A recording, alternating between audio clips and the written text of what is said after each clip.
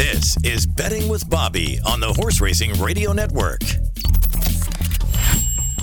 A herd coming off the turn to the top of the stretch in the springboard. Dump is outside between runners Dobbins G. Inside Marquis Prince fading a bit, and here comes Long Range Toddy breaking out of traffic and gunning for the front. Long Range Toddy grabs the lead inside the furlong pole. Long Range Toddy, the clever Trevor Winner, is pouring it on. Bank it, rolling after Long Range Toddy. Long Range Toddy needs a line, and Long Range Toddy gets it by a head to win the springboard mile over Bank It.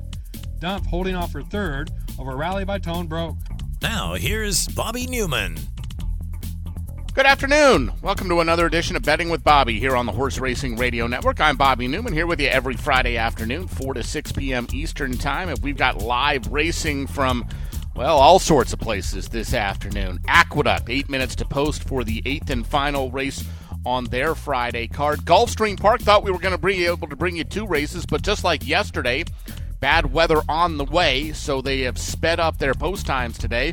They are about 11 minutes away, now 10 minutes away from the finale on their 10-race program this final afternoon. We've got about 17 minutes to post for the 7th race out at Oaklawn, and we're probably about 20-25 minutes away from the 6th race at Fairgrounds. If you'd like to call in, be part of the show, feel free to do so. 888-966-4776 is the number. That's 888-966-HRRN. You can always email me directly as well. I respond to all my emails, not necessarily during the show, but at some point. Bobby at horseracingradio.net. That's Bobby. Boy, I am thankful for not only our listeners, but people who email in, especially when we have questions that we don't know the answers to. And last night, as part of our call-in show, there was a gentleman who called in and asked about if I had remembered a time where they had exactas, where there were entries in or something where they paid 1 and 1A. And to be honest, I had no idea what the gentleman was talking about. But he was very adamant about it, and we ended up getting not only a caller in last night, but an emailer who said, yes, this is something that they used to do up with the tracks in Canada back when Greenwood was also running along with Woodbine and others, and they would have the exactas where it was like 1 and 1A or 1 and 1 or something like that. And this is probably not within the last 20 years or so, maybe closer to 30, 40 years ago. And to be perfectly honest, I wasn't, this is probably either just at the start of the time where there was full card simulcasting, or maybe perhaps before there was full card simulcasting. And listen, I grew up in Southern California, and they're behind the times in a lot of ways in Southern California. But one way, and I have never been able to figure this one out, is with what they simulcast in to Southern California.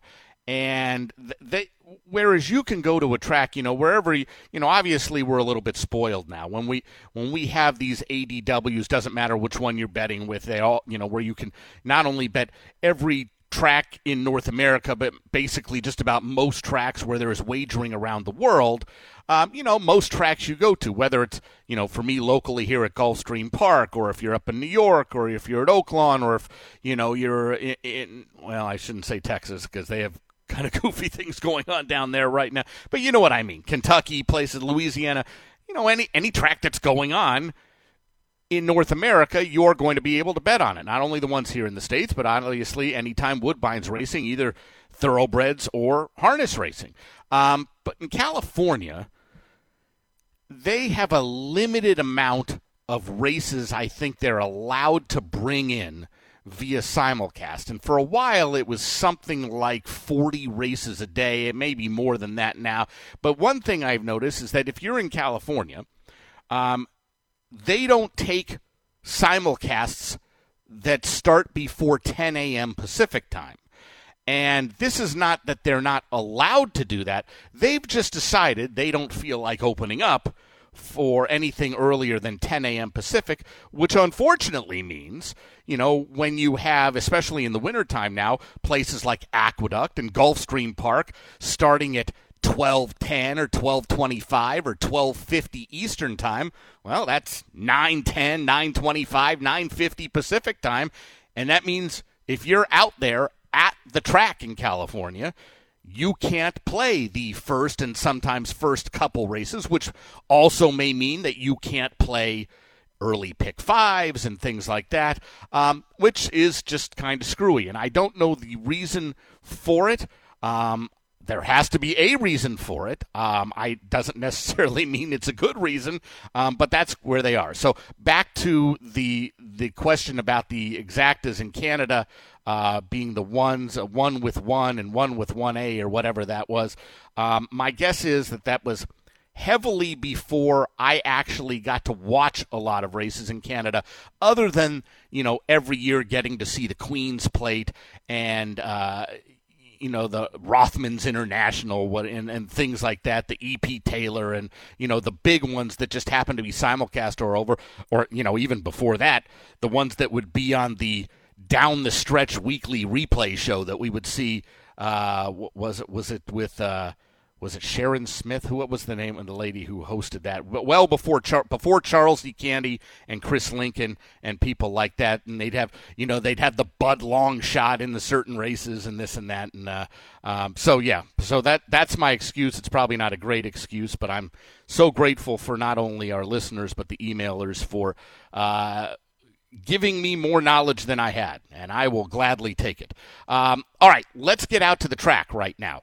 Aqueduct, 2 minutes away from post time, 51 degrees, sunny skies right now in Jamaica, Queens. No turf racing, of course, at this time of year in New York. And the eighth and final race on the Friday card is 7 furlongs on the fast main track. It's an allowance for New York-bred fillies and mares that under A other than conditions. Scratch number 10. Harlan's Bond. We have a big field of 11 going to post in this race. A couple of horses at 5-2 vying for favoritism right now. The 7 Super's Lucky Lady and 9 Better Humor Me. We'll start with the 7 Super's Lucky Lady for Robert Falcone Jr. and Manny Franco. 2 career starts, both very good efforts, both on the turf in New York. Broke maiden sprinting 6 furlongs during the Belmont at Aqueduct meet in mid-September, then came buck at the proper Aqueduct meet, if you will, just a month ago, and stretched out to 1 mile and a 16th, and only got beat a half a length. So 2 very good efforts. Don't know what that translates to now back to sprinting on the dirt for the first time.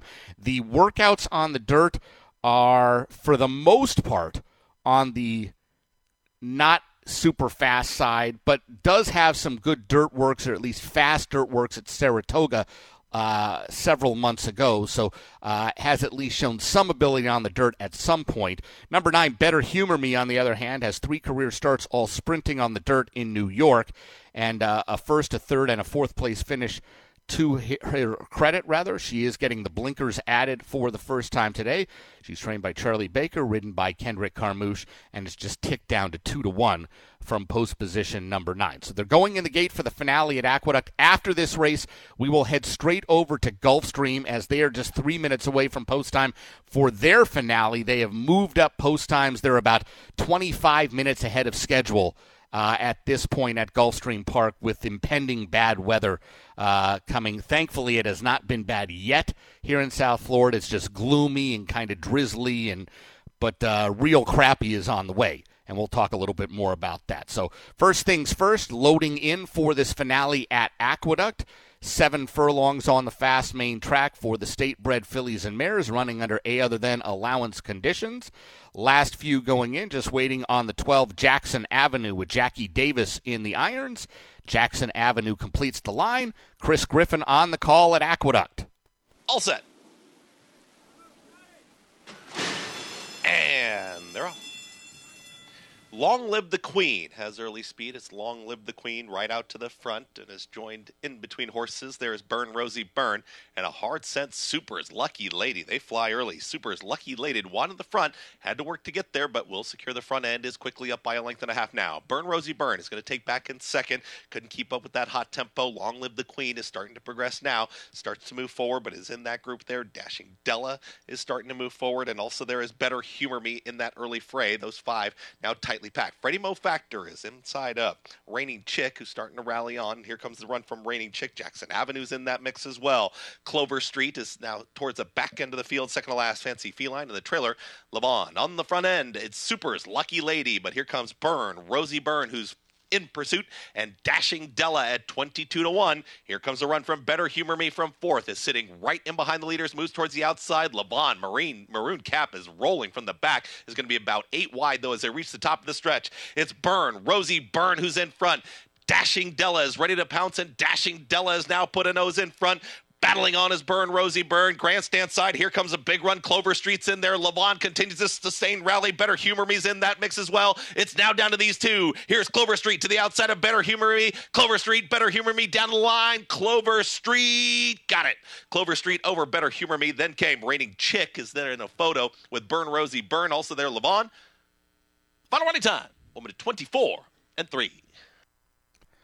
Unofficially 6-9-11 in the finale at Aqueduct. Long shot getting the job done. We'll get you those prices and talk a little bit more about that in a few minutes, but we need to get over to Gulfstream Park for the 10th and final on their card. Been kind of on and off spitting rain all afternoon, but bad weather is on the way, and that's why they are speeding conditions up. It's windy at Gulfstream, by the way, like 20-mile-an-hour winds. So even though the pouring rain hasn't come yet, it's just not a great day to be out there, and I'm sure everyone is happy to get this card in and get it in safely and get to shelter before the bad stuff comes. But this 10th race on the card is on the synthetic track, 5.5 furlongs the distance, $12,500 the claiming tag. Fillies and mares here sprinting that 5.5 furlongs. Scratch number 5, wheeling and dealing. We've got a field of 8 getting together in this race. Right now, the favorite, number 2, Magic Moonstar, for Carlos David and jockey Miguel Vasquez. This one coming out of tougher competition races on the synthetic. In her last 2 starts, she ran 4th and 5th respectively, basically at the optional claiming kind of allowance type level, and now dropping in for a straight 12.5 tag. The last time Magic Moonstar was in for a $12,500 tag was 3 starts back, sprinting on the turf at Monmouth Park early part of September, and she won that day as the 8-5 favorite.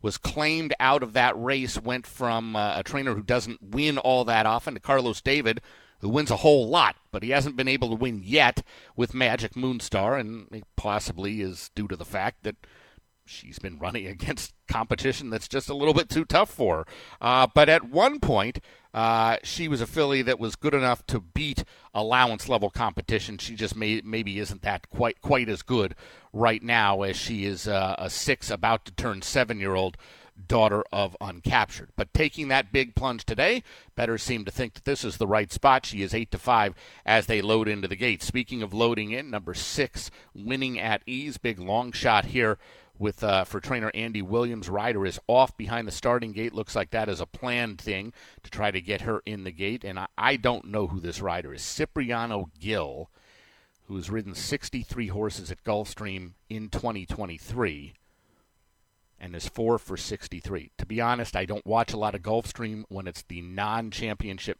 season, and I don't recall Cipriano Gill riding a lot during the championship meet at the early part of this year, so I'm interested to see what Cipriano Gill looks like on horseback here. Last few going in, we'll hand it off to Pete Aiello for the load and the call. 10th and final, Gulfstream Park.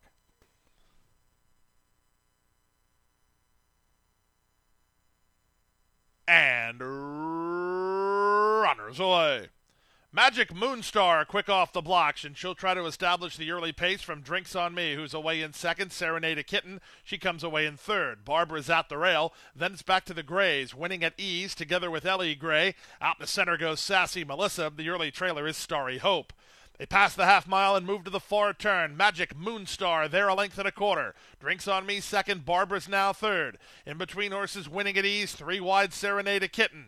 Then L.E. Gray and Sassy Melissa. Still out the back is Starry Hope.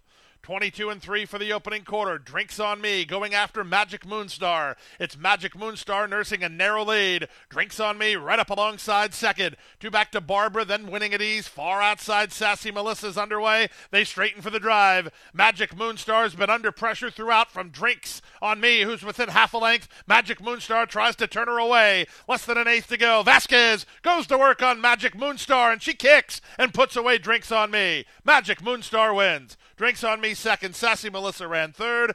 And fourth was Serenade a Kitten in 102-4. Pretty quick time there for 5.5 furlongs, especially considering its lower level claiming at Gulfstream Park. 12.5 the claiming tag, and Magic Moonstar was the right one, and she gets the job done for the team of Carlos David and Mikel Vasquez. 2-4-8-7, the unofficial top four in that 10th and final at Gulfstream Park. We'll get you those prices in just a little bit. Let's head over to Oaklawn Park for the first time today. Seventh race on the card, just 3 minutes away. 60 degrees in Hot Springs right now. Cloudy skies. There is rain on the way. They are expecting rain perhaps before the end of the card and certainly this evening. So if you are handicapping the races for tomorrow, you may want to take a look at the weather ahead of time and see if you can if you think that it's going to be a fast track or if there's going to be enough moisture for them to downgrade the condition of the track. But right now the track is fast as they get ready for race number 7 on the card. Flat mile the distance here, which is 2 turns at Oaklawn Park. Starter allowance race for 3-year-olds and up. Big field of 9, or a nice field of 9, I should say. And the favorite at this point is number 6, Can't Beat the Rock, for David Jacobson and Ramon Vasquez. 9-5 on the board for this gelded son of Cantheros, who has been, running all over the place. Started the year in Southern California, then ran the last 3 starts up at Aqueduct, coming off a nice second-place finish against this same level of competition, going the 1-turn mile at Aqueduct. Now goes around 2 turns. I guess that's going to be the big question. So this horse is proven at a mile. His last 2 starts were a 1-turn mile at Aqueduct. He ran 2nd and 3rd, respectively. I don't know if he's ever been around 2 turns. He certainly has not been around 2 turns in his last 10 starts. So that's certainly going to be interesting. I'm going to guess. Well, he has run 8 times on the turf. Maybe when early in his career, when he ran on the turf, he ran around 2 turns. But that's going to be the biggest question, at least for me, is how this horse handles the 2 turns. His last 2 races at Aqueduct were very, very good, and certainly good enough to make him a major player in this spot today. Not a cinch by any means, though. Number 3, Luna Vieja, is in for Tom Amos and jockey Christian Torres. Horse has a lot of natural speed. Tried similar starter allowance condition, going 2 turns mile and a 16th at Churchill Downs in his most recent start. Was a 7-2 shot that afternoon. Made the lead, setting just modest fractions, and just got outkicked a little bit down the lane, but not too far back. Finished 4th, beaten about a length and 3/4, so maybe shortening up to a mile helps the chances of this son of Ransom the Moon, who took 7 tries to finally break his maiden, and then when he broke that maiden 2 starts back at Churchill, he came back and ran very well in that winner's race last time out. So I think there's improvement still to be had for number 3, Luna Vieja. Just glancing at the other horses in here, number 1, Dance Samo, is a horse who goes to the lead almost every time he runs. Number 2, Rocking Rocket, has been sprinting his last few. When we last saw him going 2 turns was last meet at Oaklawn Park, and he had a lot of natural speed in those races. The 5, Life on the Nile, is very fast early on. There should be plenty of speed in this race, which is not great news if you're a fan of Luna Vieja, unless you think Luna Vieja can outsprint the sprinters. Listen, if the common thinking is, and we all do this, is that you see 3, 4, 5 front-running types in the race, you're immediately looking for somebody who can close. I mean, the other theory is if you can get out in front of these other speed types, if you're the quickest of the quick, well, those horses don't pass anybody. So there's a good chance that you could take them wire to wire. Unfortunately, there's some times where you have to go a little bit faster, or the horse has to go a little bit faster than he or she really wants to do early on, and she may not have something left. So a lot of interesting handicapping puzzles to solve even in just a race that looks just kind of nondescript as this one coming up. Checking the odds right now, late action coming in on the 3, Luna Vieja, actually down to 5-2 right now. The 6, Can't Beat the Rock, up to 2-1. Can't Beat the Rock, by the way, is a horse who is not coming from far off the pace, but certainly doesn't have to have the lead, probably sits just in behind them as they go to the first turn. Third choice in the wagering is the 8, Cobla Mas for Dan Ward and Rafael Bejarano. Dan Ward, of course, for many, many years, assistant to Jerry Hollendorfer. And Cobla Mas coming off a 4th place finish against allowance optional claimers at Delaware Park. So I would say a weaker circuit overall than what you see at Oaklawn Park. Maybe a little bit of a step up in cast for Cobla Mas, who we'll see if he also could benefit if the pace is fast early on. They are arriving at the starting gate and loading in for the 7th race at Oaklawn Park. Doesn't look like a huge crowd at Oaklawn today, but I would expect that they will have plenty of people out there this weekend, even if they get some rainy conditions. Last couple of runners to go in, waiting on number 4, Canaval. Ricardo Santana Jr. aboard, the son of Cantheros, going into post position number 4, coming off a nice 2nd place finish at Keeneland against condition claimers last time out. Lucky Boss Manny Esquivel to complete the line. Here's the 7th at Oaklawn. Laroff. Canaval sent hard for speed. Fighter Town's there. Rocking Rocket prominent early, but Canaval a little bit quicker with Rocking Rocket. Those two together, Rocking Rocket keen to go on here, is rationing his speed, but has a narrow lead on Canaval. They're on the outside, about a length off in the 2nd position. Then a line of 3, Fighter Town, Can't Beat the Rock, and Life of the Nile inside of that pair. Dansimo is running in the green jacket. He's in midfield now, 5 lengths off the lead, approaching the backstretch run. Luna Vieja is next. Second to last, Lucky Boss. And detached from the rest, that's Cobla Mas. Well behind. He's at least 20 lengths off the lead, maybe even farther behind than that as they charge down the backstretch. Rocking Rocket takes a hold of the bit and opens up to 22 4/5 seconds that first quarter mile. Moving right along here, Rocking Rocket leads by 2. Canaval gets a breather right behind him, tracking second. Now Dansimo has made his way into 3rd, passing Luna Vieja, approaching the forward turn run. And then Life of the Nile, Can't Beat the Rock's got to pick it up, is losing position, passed by Lucky Boss, and the others are in another zip code as they round the turn. This race will end at the 16th pole. So here they come, approaching the top of the lane to the short stretch run. Rocking Rocket trying to hang around, but after setting that fast pace, he's getting tired. Rocking Rocket loses the lead to Canaval, who picks up the running on the lead and swings for home, clearly ahead. Lucky Boss continues to grind away from towards the back of the field, and he's charging fast. Here's Lucky Boss and Luna Vieja, those two battling it out. Luna Vieja inside, Lucky Boss outside as they come charging to the line. Lucky Boss, Luna Vieja, photo finish. Whoever got the best bob got the win, but it was tight. We won't call it. Luna Vieja inside, Lucky Boss outside with Canaval 3rd, and Cobla Mas from an absolute mile behind might have got 4th. Very tight on the line in the 7th race at Oaklawn Park. Luna Vieja to the inside, the 9 Lucky Boss on the outside, ding-donging down to the line. And he was right, too tight to call. Photo finish between numbers 3 and 9 with number 4, Canaval, holding on for 3rd. We'll get you those prices in a little bit. Let's get over to Fairgrounds for the first time today. 64 degrees right now in New Orleans. We've got cloudy skies, but the main track is fast. The turf is firm. I see the sun poking out through those cloudy skies, so I'm going to say it's partly cloudy right now at Fairgrounds as we get ready for race number 6 on the card. This race begins another pick 3, a mile and a 16th on the fast main track. Maiden special weight event for the 3-year-olds and up. Field of 6 going to post. Rider change on the 3 to Jose Riquelme, and 4 to 5 the favoritism right now on 7 Pyrenees for Cherie DeVoe and Brian Hernandez. Pyrenees has had 4 career starts thus far, finished a far back 8th in his debut, then ran a good 2nd at odds of almost 10 to 1, then got bet down to favoritism at Churchill and only got beat 33 lengths, and came back last December at Fairgrounds, the day after Christmas, and ran 3rd, beaten some 10 lengths by Banishing. So this is a horse who obviously goes for a good barn.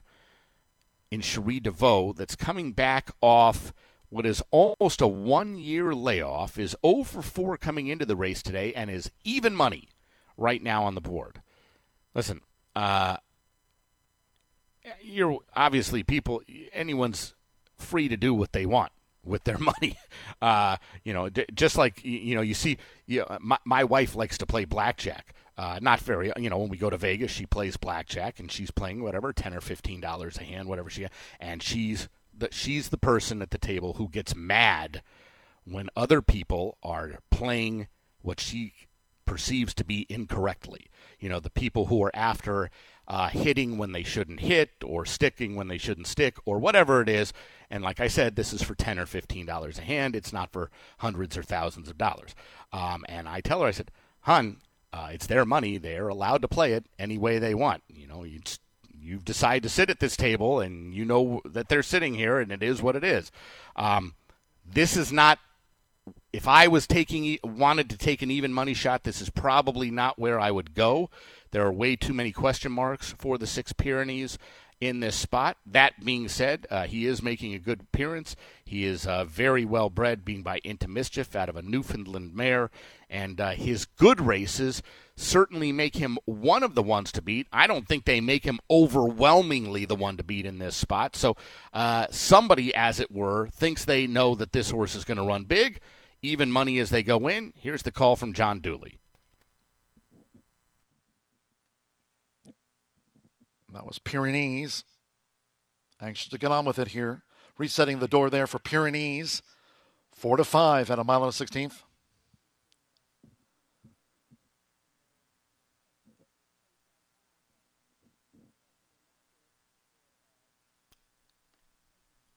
Just ready. About set.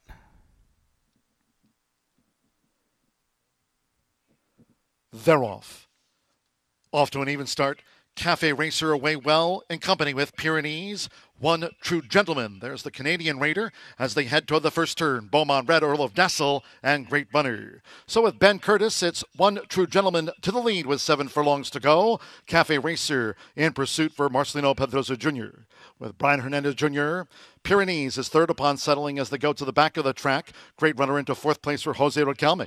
With James Graham, Beaumont Red is in the black silks, and with Jareth Ludbury, Earl of Dessel trails the maiden sextet. The quarter 24.36 seconds. One True Gentleman leads the close-up Cafe Racer. It's a break of 5 more. To Pyrenees, running in third for the run to the half-mile pole. Beaumont Red starts a bid with the rail. Moving up between horses, Earl of Dessel and the Lothenbach Blue with a red cap, and Great Runner has dropped back to sixth and last, the front runner. One True Gentleman still.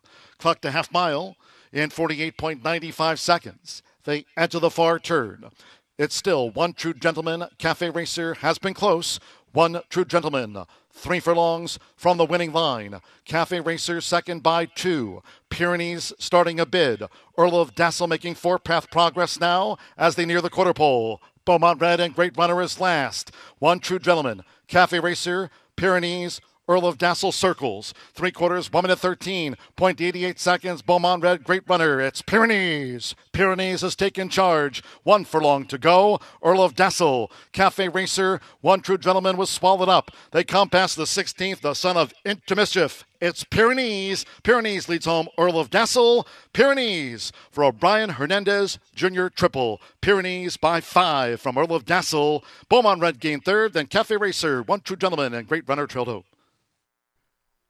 Unofficially 6-1-2-5 in the 6th race at Fairgrounds, despite pushing the front of the gate open at the start and being heavily bet off what was just about a year-long layoff.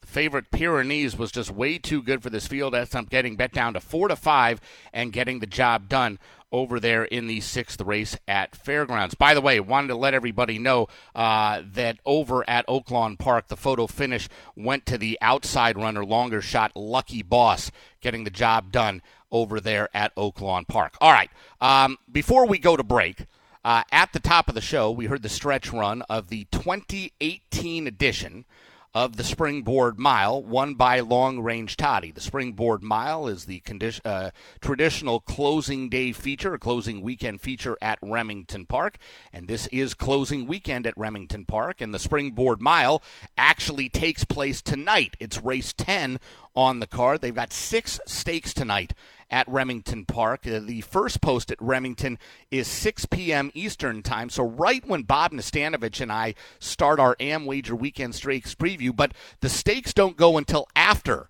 we get done with that show. So we are going to talk about all 6 Remington Park stakes tonight on the AmWager Weekend Stakes preview. And the Springboard Mile, of course, is the featured event, a 2-year-old event at $300,000 the purse, I believe, and 2-turn 1 mile on the main track at Remington. Long Range Toddy, God, he's still in training. Can you believe that? I think he worked like a week ago at Gulfstream Park, but he's a horse that's won 6 of his 38 starts. Doesn't sound all that impressive, but when you see that he's made over $1.2 million in his career, looks a little bit better. Other than winning the Springboard Mile and the Clever Trevor before it in 2018, he would go on as a 3-year-old to win the Rebel Stakes at Oaklawn Park, and of course ran in the Kentucky Derby back in 2019, and as I said, is still in training and presumably will be running into his 8-year-old year in just a few weeks from now.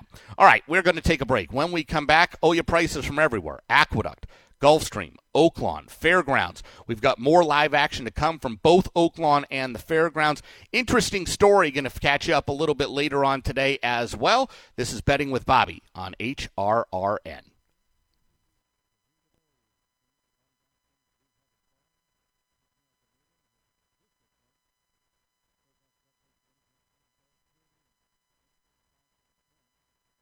Foundation has been music education. It's so incredibly important that we continue to show kids the importance of music in our schools, in our homes, and even in the car.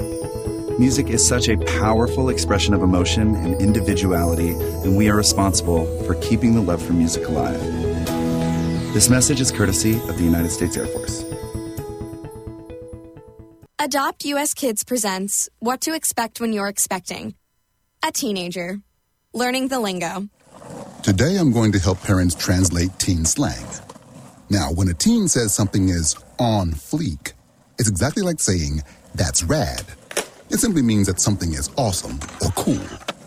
Another one is totes. It's exactly like saying, totally, just shorter. As in, I totes love going to the mall with Becca. Another word you might hear is jelly. Jelly is a shorter, better way to say jealous.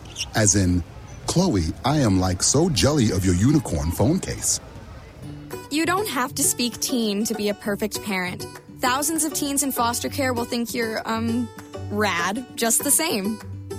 To learn more, visit adoptuskids.org. A public service announcement brought to you by the U.S. Department of Health and Human Services, Adopt U.S. Kids, and the Ad Council. When kids need medical care, they will often face stressful and life-changing experiences. From complex treatments to long hospital stays, these special patients miss out on the things that most kids take for granted and let kids be kids. That's where Starlight Children's Foundation comes in. Since 1982, Starlight Children's Foundation has transformed the in-hospital experience for more than 17 million seriously ill kids in 800 children's hospitals and facilities across the United States. Our state-of-the-art programs like Starlight Virtual Reality, Starlight Hospital Wear, and Starlight Gaming let kids just be kids, if even for a few moments. Whether donning an action figure gown instead of standard hospital issue, or settling into gamer mode, if it brings a smile, a laugh, or just a break from their reality, it's happiness delivered. Learn more at starlight.org. That's starlight.org. This is Bobby Newman. Live racing, great info, and lots of fun is what you'll get every Thursday on the First Bet Racing Show. Bob Nastanovich and I bring you the live action from the biggest tracks around North America, speak with some of the major players in the game, and discuss racing's biggest topics. It's the First Bet Racing Show every Thursday afternoon from 4 to 6 p.m. Eastern. Listen live each week on Sirius 162, XM 207, online channel 999, or streaming live at horseracingradio.net. When kids need medical care, they will often face stressful and life-changing experiences. From complex treatments to long hospital stays, these special patients miss out on the things that most kids take for granted and let kids be kids. That's where Starlight Children's Foundation comes in. Since 1982, Starlight Children's Foundation has transformed the in-hospital experience for more than 17 million seriously ill kids in 800 children's hospitals and facilities across the United States. Our state-of-the-art programs like Starlight Virtual Reality, Starlight Hospital Wear, and Starlight Gaming let kids just be kids, if even for a few moments. Whether donning an action figure gown instead of standard hospital issue, or settling into gamer mode, if it brings a smile, a laugh, or just a break from their reality, it's happiness delivered. Learn more at starlight.org. That's starlight.org. You're listening to Betting with Bobby on the Horse Racing Radio Network. On the front end, Snow Chief. Now in the clear by 3 lengths. Raised on stage is second. Darby Fair is third. Ferdinand gaining ground along the inside fourth. Scat Dancer is fifth. Family Style races in sixth. Electric Blue is very wide, seventh and gaining as they race through the stretch. Snow Chief and Alex Solis on a big lead of 5 lengths. Raised on stage, tries to hold second, then Ferdinand at the rail. Electric Blue races in fourth. Family Style is fifth.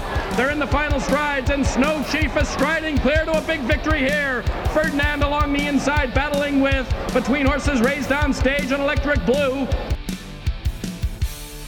Good to hear the voice of Jim Byers from back in 1985, the Hollywood Futurity, and one of several matches between Snow Chief and Ferdinand. Snow Chief came on top in the big way that day in the Hollywood Futurity. The Hollywood Futurity, of course, run at the now gone Hollywood Park, but run as the Los Alamitos Futurity right now, and this year's Los Al Futurity takes place tomorrow afternoon. Bob Nastanovich and I going to talk about that race as one of 12 races tonight on the Am Wager Weekend Stakes Preview. Welcome back to Betting with Bobby here on the Horse Racing Radio Network.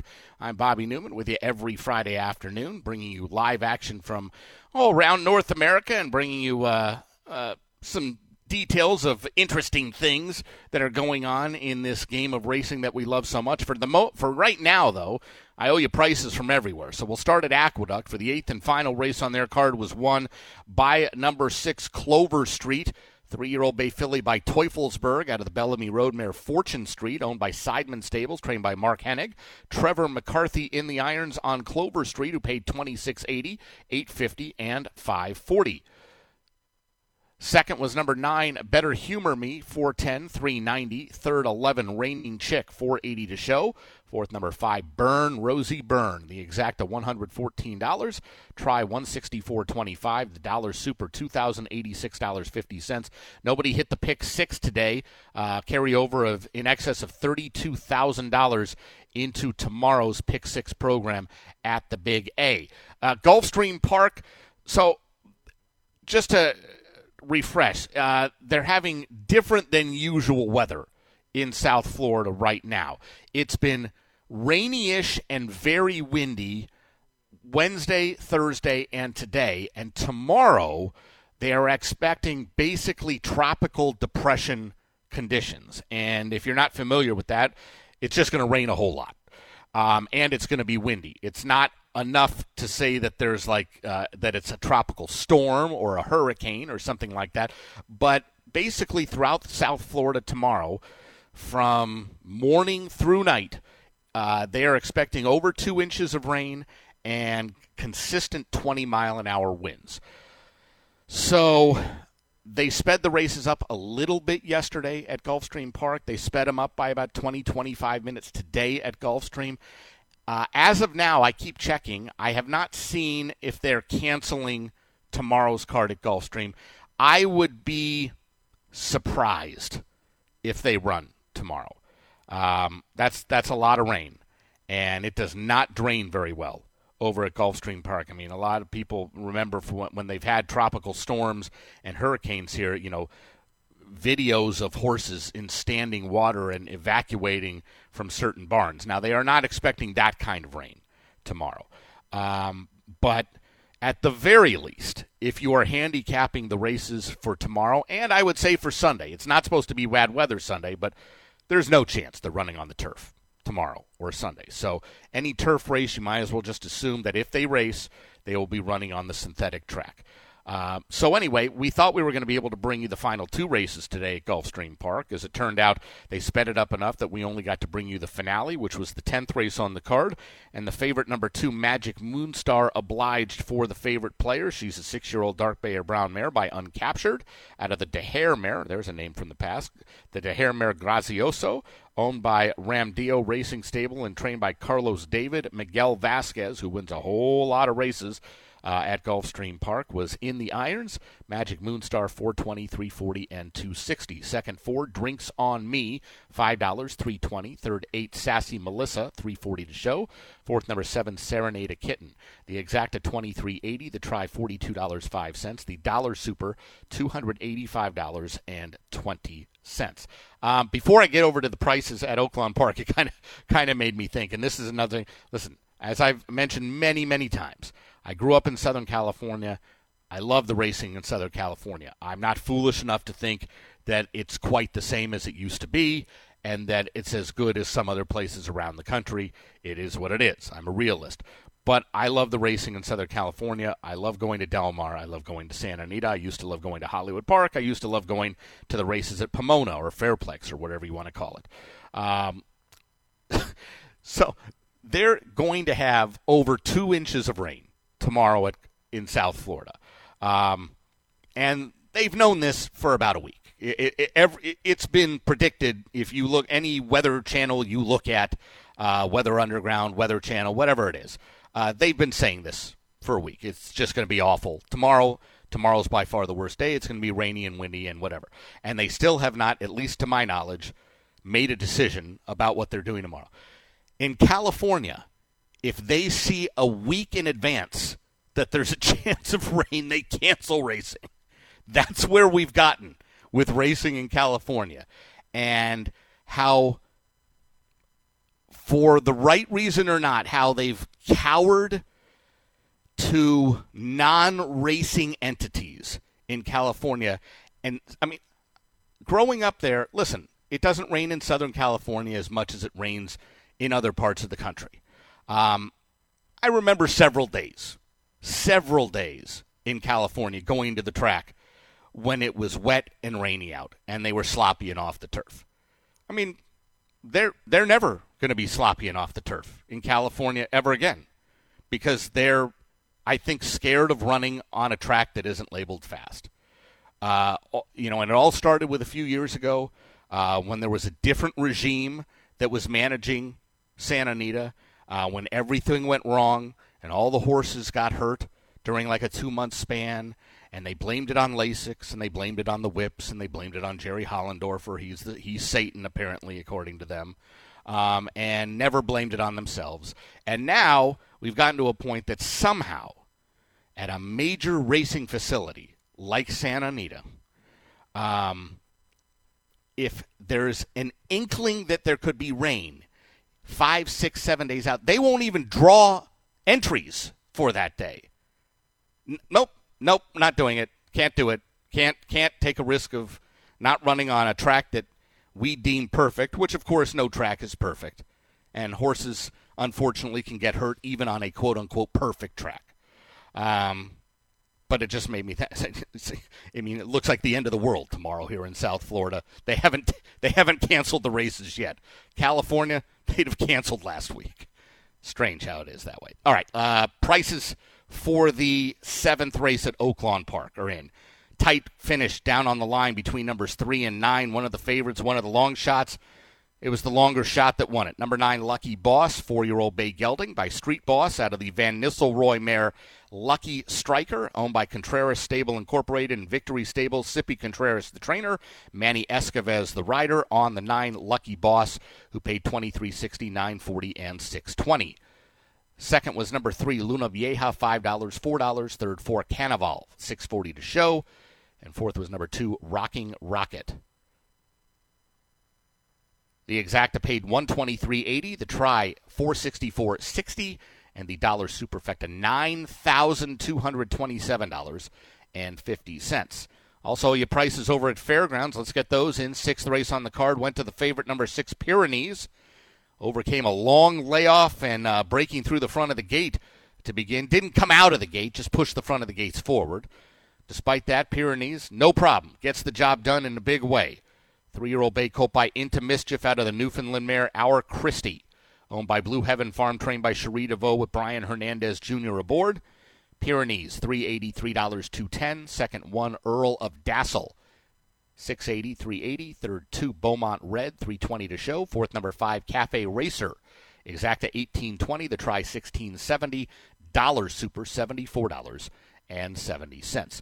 All right, next live race comes to us from Oaklawn Park. And that's race number 8 on the card. About 5 minutes away from post time.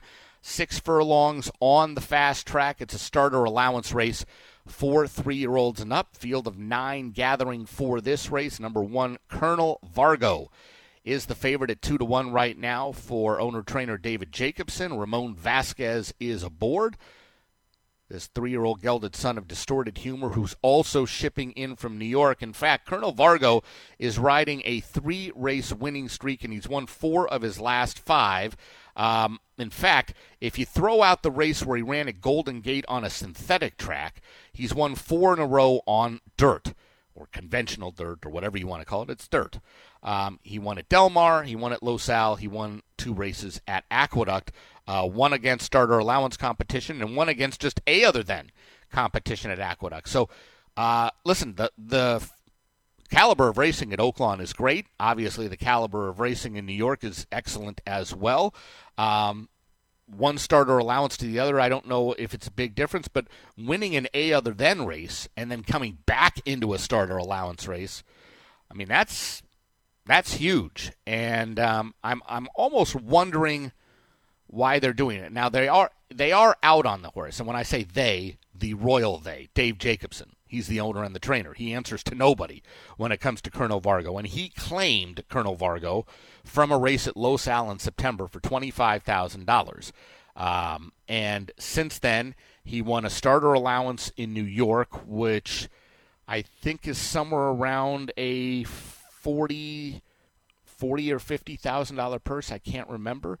And he won an A other than allowance last time out, which is a $90,000 purse. So I think he got probably around $50,000 for winning that allowance race last time out, winner's share, plus whatever, let's just say $25,000 for the race before, because I don't know exactly what that purse was. But basically, put in $25,000, have earned back $75,000, less what he has to pay to the jockey, what is 10%.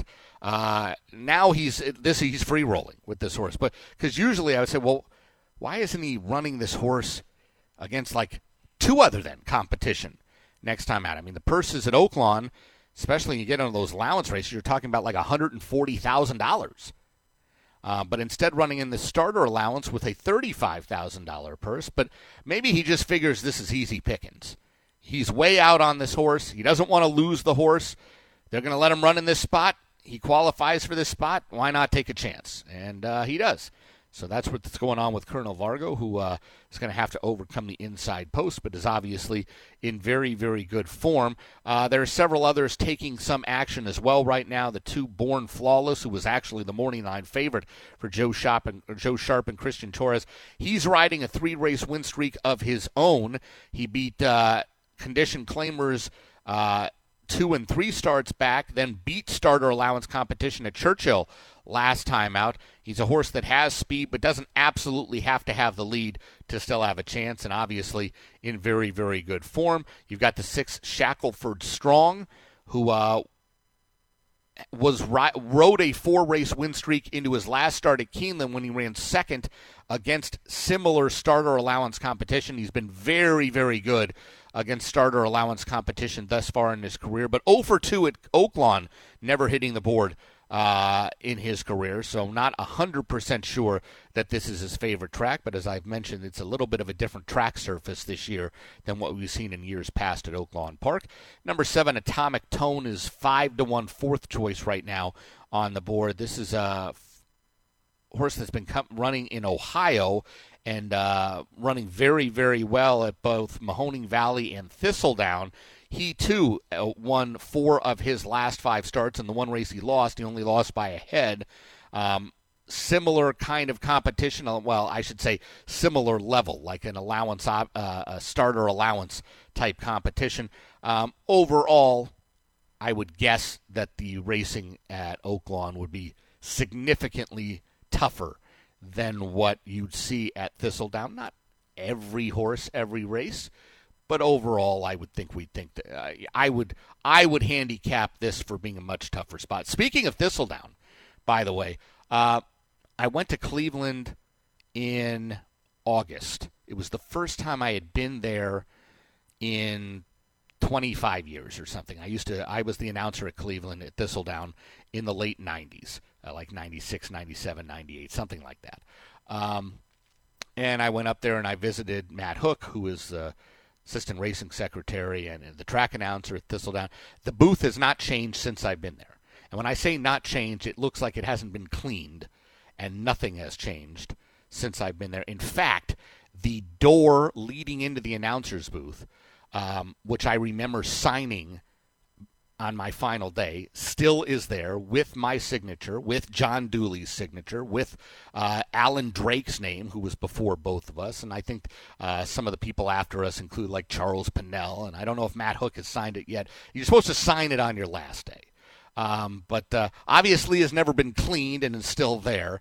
And so a little bit of a soft spot in my heart, even though it's been a long, long time since I called myself an employee at Thistledown. It was fun going back. They are much more casino-oriented now than they are racing-oriented, which is a little bit sad, but that's just kind of the way things are for the most part with racinos these days. And they've got a nice casino and a really nice sports book there. And, the racing is just what the racing is. They haven't done a whole lot as far as improving that for the fans, but it's still there. And they've got a good one from Thistledown in number 7, Atomic Tone, who's got a bit of a shot in this upcoming 8th race at Oaklawn Park.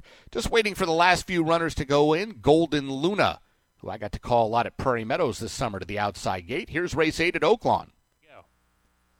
And we're off. Good beginning for all the runners. Golden Luna on the far outside put into play. The gray Atomic Tone is there. Shackelford Strong in that group. Even Burnin' Hunk of Love is there. Colonel Vargo, they're lining up on the lead here. Pretty contentious pace. And Colonel Vargo from down towards the inside is a share of the lead with Burnin' Hunk of Love. Shackelford Strong right off of them pressing in the 3 path. A length to a Quartetu lineup. Born Flawless slipping inside of Atomic Tone.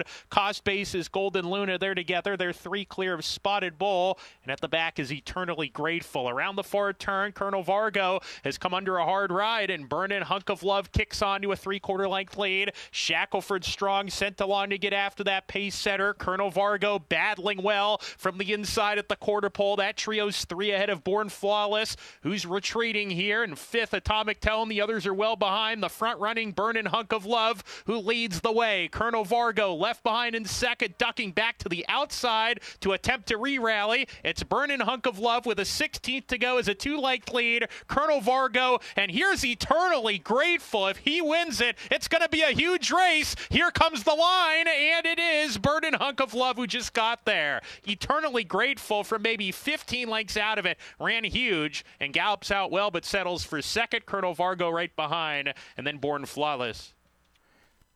Unofficially 5-4-1-2, the top 4 finishers in the 8th race at Oaklawn Park. Burnin' Hunk of Love for Carl Broberg and Isaac Castillo, coming off 3 second-place finishes in a row, including 2 of them against starter allowance competition. All those races at Remington Park.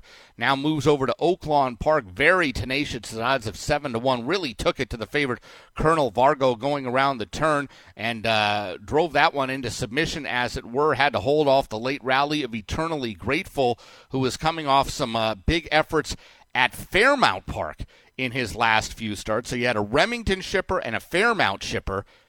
I still call it Fairmount Park. I'm not calling it the other thing. Finished 1-2 in the race. Final time for the 6 furlongs, 1:10-1. We'll get you those prices in just a little bit. Let's get over to the fairgrounds as they're getting close to post time for the 7th race on their Friday afternoon program. About 1 1/16 is the distance here.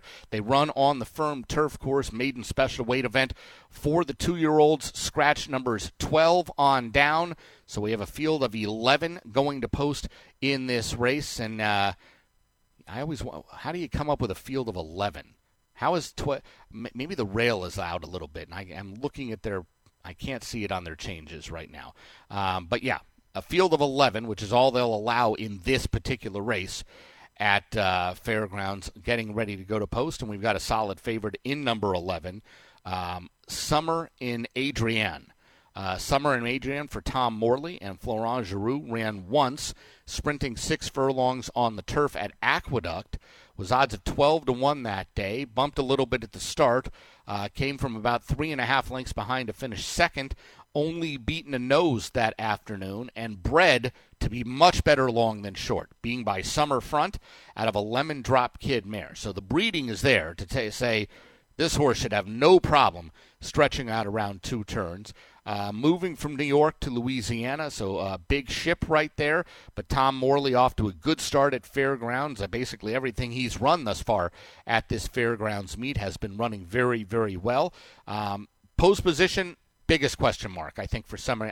I'm not as worried about the distance as I am overcoming the outside post because, let's face it, unless you're just flat out faster than them early on, or you have almost no speed and can drop back and over to the inside, you're going to be forced at least a little bit wide on the first turn, and who knows about on the second turn. And in general, in turf racing, it seems like that's not exactly where you want to be.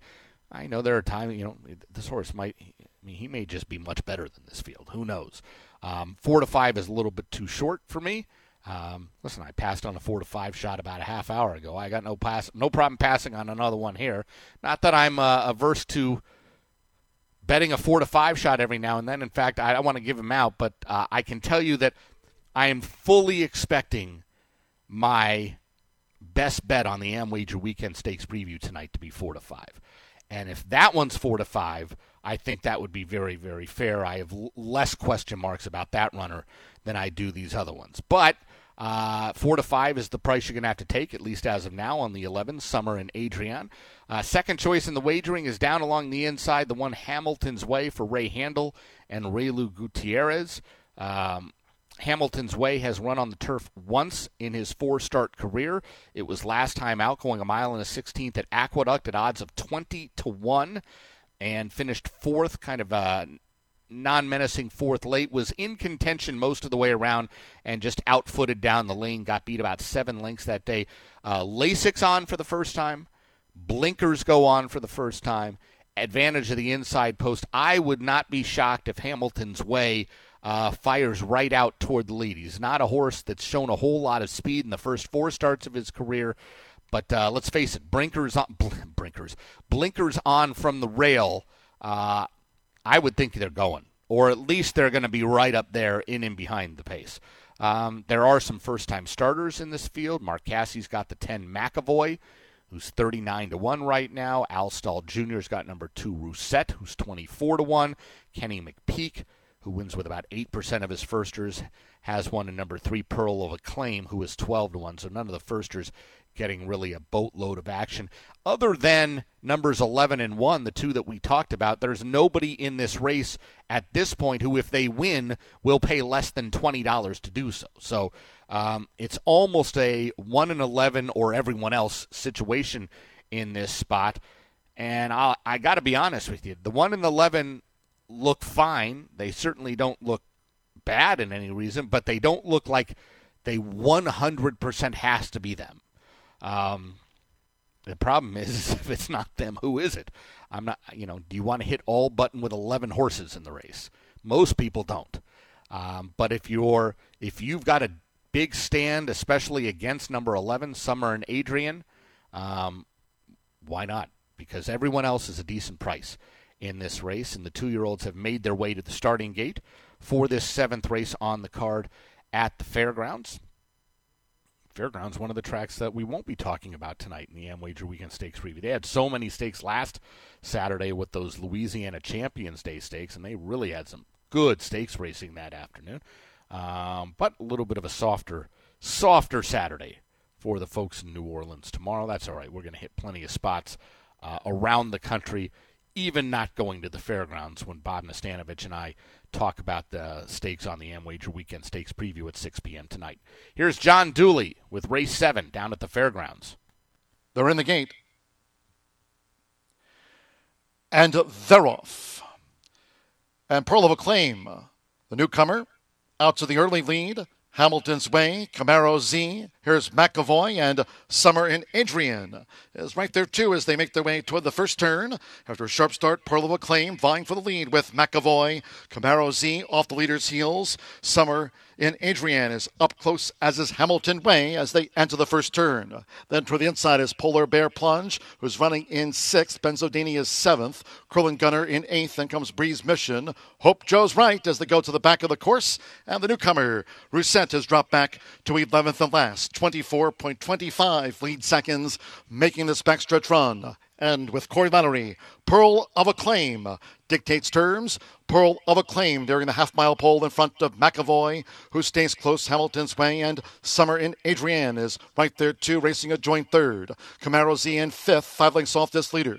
Then comes Benzodini racing outside of Polar Bear Plunge, the rail, 2 clear from Breeze Mission, Curlin Gunner. 3 wide, Hope Joe's right, and Rousset remains last. Half-mile, 50.28 seconds. So they traverse the far side of the fairgrounds course, and Pearl of Acclaim continues the front runner as Summer and Adrian is now sweeping into action on the outside, and right there between horses, McAvoy. As these three line up past the quarter pole. Hamilton's Way toward the inside. Camaro Z, Hope Joe's right down the center of the course. 3/4, 1 minute 16.02 seconds. Here comes Summer and Adrian. Summer and Adrian with McAvoy. Matching strides, 1 furlong to go. Then in between horses, Hamilton's Way making a late bid. Hamilton's Way toward the inside has run. It's Summer and Adrian with McAvoy. Hamilton's Way closing on the outside. Camaro Z. Blanket photo finish. McAvoy dived at the line with Camaro Z, who had a late charge. Summer and Adrian was right there, along with Hamilton's Way, and Hope Joe's right. Wow, that was really tight. There are 3 of them right there blanketed on the line. I think John Dooley called 5 of them, but it's really between the 7 Camaro Z, first-time starter 10 McAvoy, and the favorite Summer and Adrian. They came right together as they came down to the line. Summer and Adrian McAvoy were battling down the stretch. McAvoy inside, running huge in his debut. Summer and Adrian, the favorite, looked like he was just cruising up to the leaders as they went to the top of the stretch. Florent Giroux hadn't moved a muscle on him. Then shook the reins, and he couldn't get by McAvoy. And all of a sudden, here comes Camaro Z diving on the line. I think it's actually between the 7 and the 10, with Summer and Adrian maybe finishing third. That is very tight on the line. Race 7 over at Fairgrounds. We'll get you the order of finish and prices in just a little bit. Before we go to break, as we came out of the last break, we heard the stretch run of the 1985 edition of the Hollywood Futurity. Now, Hollywood Futurity, of course, run at Hollywood Park for many, many years. It actually, maybe not as long as you think. It was only inaugurated right around 1980, 1981. It's not like they've been running it there since the 40s and the 50s. But it ran until the demise of Hollywood Park through 2013. And for the last 10 years, it's been run at Los Al and known as the Los Al Futurity. And there have been some good horses, not necessarily great horses, that have won it at Los Al. Dortmund won the race. Slow Down Andy won it a couple of years ago. Improbable was a very nice horse. Bob Baffert has won it most years that it's been run at Los Al. But when it was run at Hollywood Park, that's when we really got to see some big-name horses run in the race. And Snow Chief was one of those big-name horses for Mel Studi and Alex Solis. Remember in those like cerise colors, like a magenta color with the blue trim of Grinstead and Rochelle. And, of course, Snow Chief himself was a very, very good horse. He not only won the Preakness as a 3-year-old, was the Eclipse Award champion 3-year-old colt.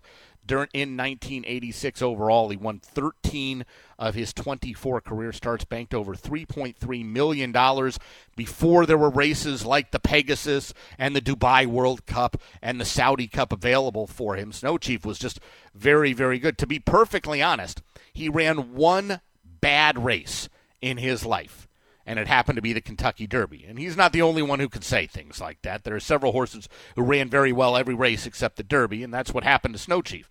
He was terrible in the Kentucky Derby. He finished 11th, I think, but he came back and he won the Preakness, he won the Jersey Derby, and he won the Stroob Stakes as a 4-year-old, which unfortunately does not exist anymore in Southern California. He actually won the Oaklawn Handicap as a 4-year-old as well. Very, very good horse. In the money, 21 of 24 career starts, and Snow Chief, one of several very, very good Hollywood Futurity winners throughout the year. Normally, I would give you some examples of some other Hollywood Futurity winners.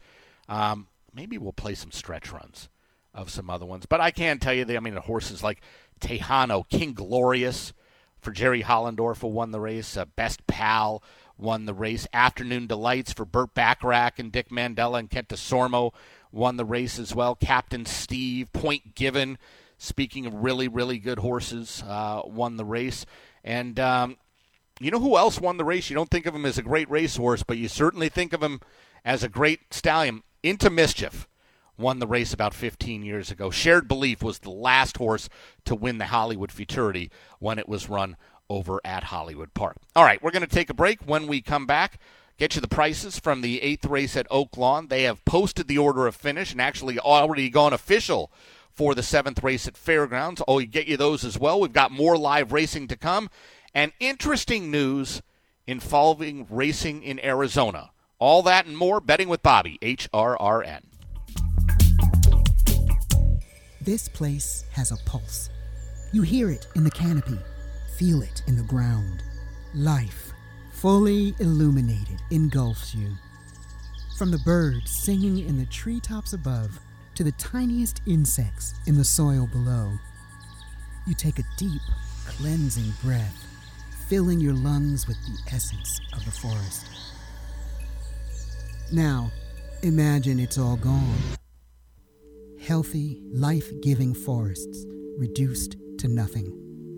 No singing birds, no lush canopy, and water and food in short supply around the world. Time is running out to protect our forests, and without our love, they can and will disappear. It's our choice. Love it or lose it. Help protect our forests. Visit World Wildlife Fund at wwf.org/love. Dear Vet Ticks, it was nice to spend the night with my daughter and other veterans. It's so humbling to attend an event when you feel appreciated. I had a wonderful time with my family. Thank you for the memories, Vet Ticks. Dear Vet Ticks, thank you for a great experience and for your support of the military and veterans. Thank you so much, Vet Ticks. Our family has gone through a lot the last few years, and this gave us a nice break. Every empty seat at a concert, game, or special event is a missed opportunity to say thank you to a veteran or a service member. By giving your extra tickets to Vet Ticks, you'll help America's heroes reduce stress, strengthen family bonds, and create a truly happy memory that will last a lifetime. So when you really want to say thank you for your service, give the experience. Give the memory. Vet Ticks. Give something to those who gave. For more information on how you can make a difference, go to vettix.org. Teachers shape the future. Right now, in a classroom somewhere in the United States, there's a teacher inspiring a future scientist who'll make preventing pandemics their life's work. Sharpening the mind of an aspiring environmentalist who'll help combat climate change. And generating possibilities for a student who'll be the first in their family to graduate college. Explore a career that leaves a legacy you can be proud of. Teach. Learn more and receive free support at teach.org. Thursday evenings, 6 to 7 p.m. Eastern, is the Brisnet.com call-in show. It's your chance to call in and let the Horse Racing Radio Nation know what's on your mind. Call us at 888-966-HRRN. That's 888-966-4776. And discuss the topics you choose in the world of thoroughbred racing. The Brisnet.com call-in show. Sirius 162, XM 207, and streaming live at horseracingradio.net. You're listening to Betting with Bobby on the Horse Racing Radio Network. and Devil Is Due now makes his move on the outside as they come for the head of the stretch. It's Devil Is Due in front by 3 lengths as they turn for home. Northern Trend is back into second. On the outside, Walenda with a late run. Then it's Sea Hero and West by West. They're at the 8th pole, and Devil Is Due is in front by 5 lengths. Walenda on the outside is moving into second, and Sea Hero is third. And here's Devil Is Due, a convincing winner today in the Brooklyn Handicap. Mike Smith aboard Devil Is Due wins it by 8 lengths. Walenda was second, Sea Hero finished third. Some names from the past, but a voice from the present calling a race from the past. That's John Imbrial from almost 30 years ago, the 1994 edition of the Brooklyn, won by Devil Is Due, who was, of course, trained by Alan Jerkins, and there is a race named in his honor, we hope, tomorrow out at Gulfstream Park. Welcome back to Betting with Bobby here on HRRN. I'm Bobby Newman, here with you every Friday afternoon, 4 to 6 p.m. Eastern Time. Talk a little bit more about Devil Is Due and about Alan Jerkins in just a few minutes. Need to get you some prices, though, from both Oaklawn and Fairgrounds first. We'll start over at Oaklawn Park, where the 8th race on the card was won by number 5, Burnin' Hunk of Love. He's a 4-year-old chestnut gelding by Munnings out of the Denman mare, Sicaria, owned by End Zone Athletics, trainer Carl Broberg. Isaac Castillo, the winning rider on Burnin' Hunk of Love, who paid $17.60, $8.20, and $5.40. Second 4, Eternally Grateful, $16.60, $8.20. Third was number 1, Colonel Vargo, $3.20 to show. And fourth, number 2, Born Flawless, exacta $257.20. The Try, $304.20. Dollar Super, $2,281.20. Over at Fairgrounds, it was a driving finish, 3 of them blanketed on the line, and it was the first-time starter, number 10, McAvoy, who gutted out the win at a big price. He's a 2-year-old chestnut gelding by Free Drop Billy out of the English Channel mare Araminta, owned by Michael and Rhonda Irwin and others, trained by Mark Cassie. Marcelino Pedroza Jr., the winning rider on McAvoy, who paid $89.80, $29.40, and $15.80. Second 7, Camaro Z, $12.20, $5.60. Third 11, Summer and Adrian, $2.80 to show. Fourth, number 6, Hope Joe's Right, the exacta $1,056.60. The Try, $870.55. And the Dollar Super, hope you had it twice, $30,362.60. Folks, did you know Verizon is now offering customers a free iPhone 13 or up to $800 to put towards a new 5G phone? This offer is available for all customers, both new and current, with select trade-in and select 5G unlimited plans. Verizon's best 5G unlimited plans offer up to $90 per month of value, the most included value in the industry, and include incredible savings and the most popular entertainment like Disney+, Hulu, ESPN+, Apple Music, and more. So turn in your old 4G device, walk away with a brand new 5G device at your local Verizon store today. Speaking of some of those channels that you can stream, for those of you that are able to stream HBO Max, it's just like a blue symbol. It just says Max on your thing. If you're able to stream it, if you haven't seen it already, there's a series called Bookie that's out right now, and they've only had 6 episodes, and they have 2 episodes every Thursday night that come out. So you're not far behind if you haven't seen it.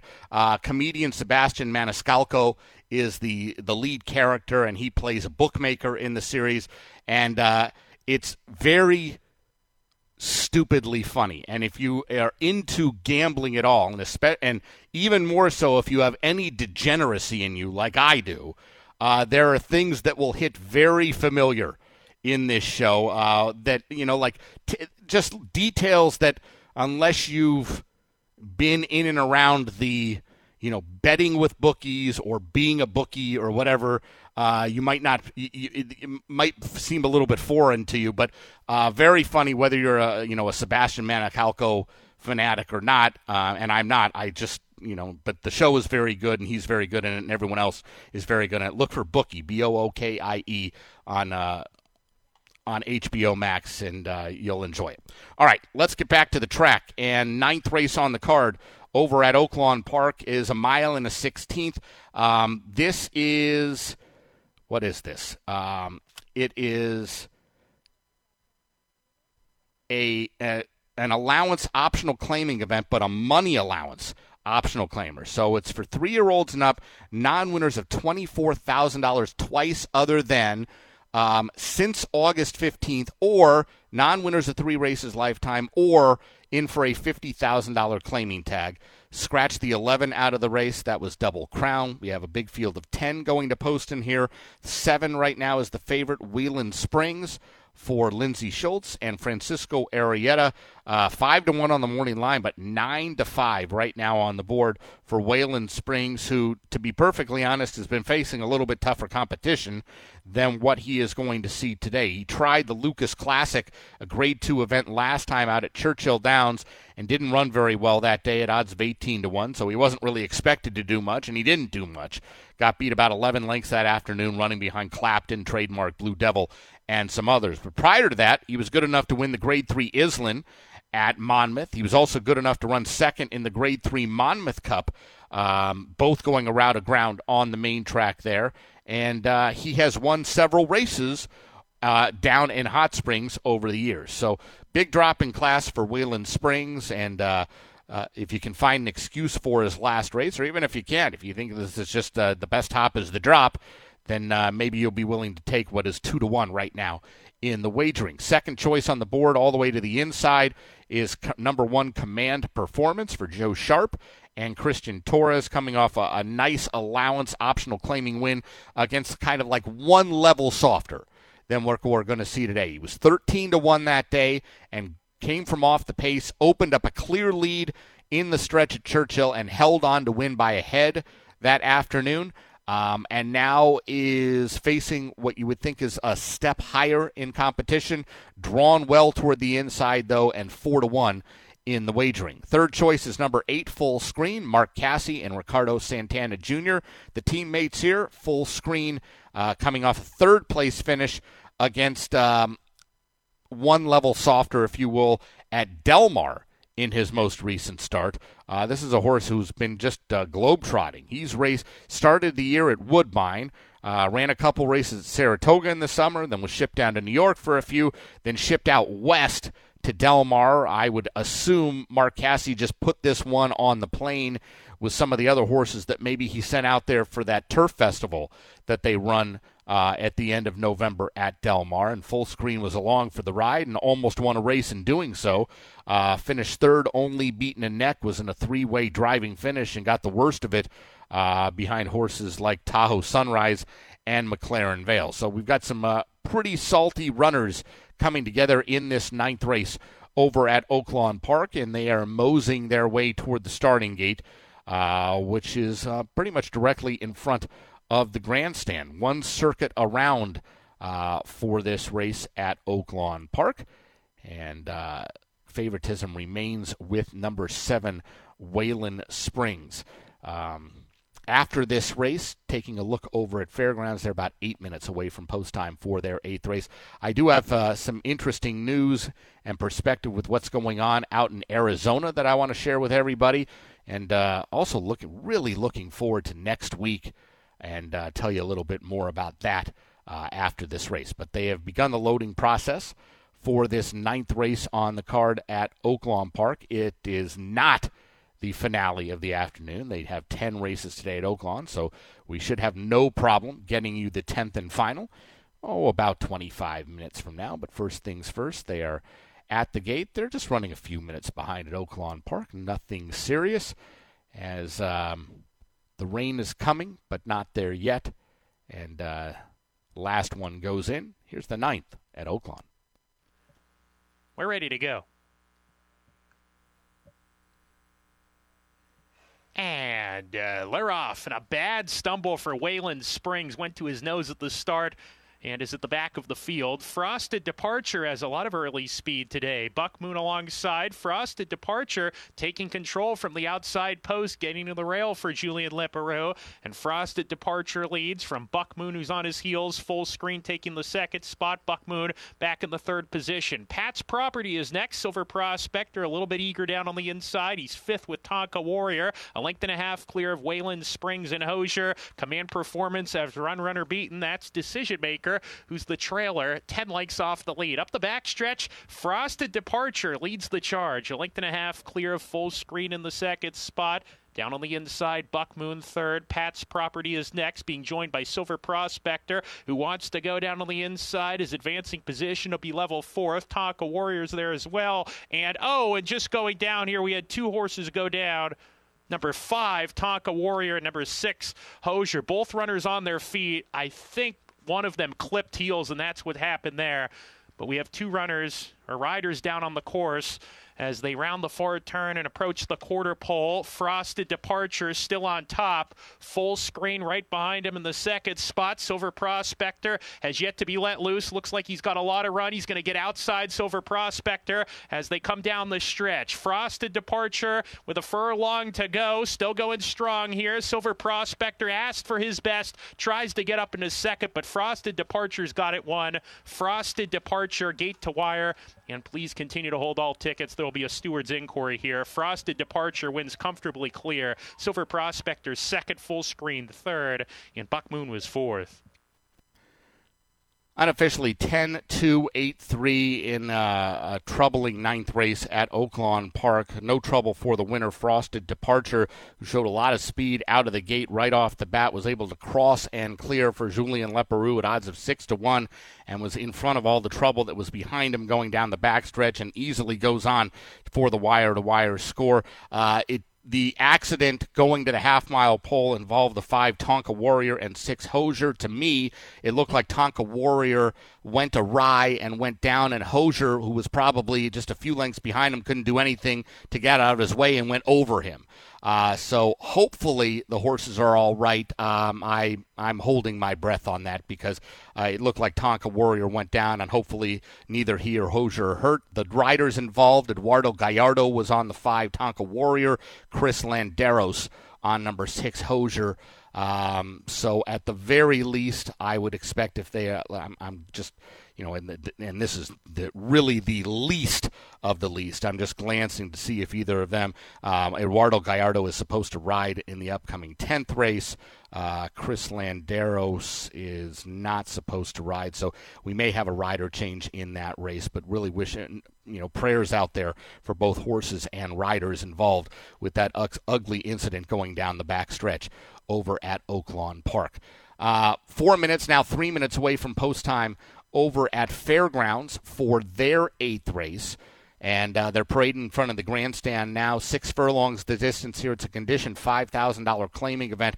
Fillies and mares, non-winners of 4 races lifetime, or non-winners of 2 races since June 15th of this year. Field of 8 gathering in this spot. Number 5, Firing to the Front, is 6-5 right now for the team of trainer Shane Wilson and jockey Jose Guerrero.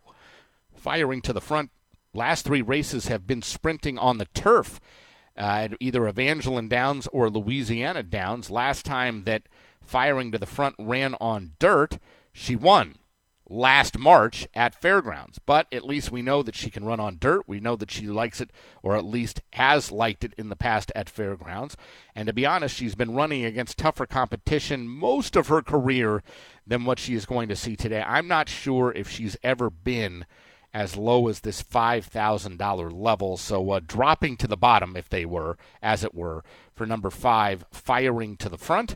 And that's probably why she is being bet down from 3-1 on the morning line down to 4-5 right now. Second choice is the 3, Mary Jack, for Justin Janson and Jareth Loveberry. And I hope I did not get Justin's last name incorrect. I don't claim to know how to speak French. That was the best guess that I had. Mary Jack coming off condition 5 claimers in her last 2 starts at Fairgrounds. Boy, this is already the 3rd race of the meet for Mary Jack. They are just shoving her into the entry box every time they get a chance. But 2 second-place finishes in a row for this 5-year-old daughter of Palace Malice, and she obviously likes it at this level. They are getting their final warm-ups in as we get close to post time. Over at Oaklawn Park, the winner is in the winner's circle right now. That's number 10, Frosted Departure, getting his picture taken for this race. Frosted Departure, remember him? I mean, this is a horse who, it seemed like every race he ran in was against graded stakes level competition, and he finally gets into friendlier seas or friendlier waters, if it will, and he shows more speed and he shows a lot more grit and goes on and kicks away for what is about to be an official victory over at Oaklawn Park.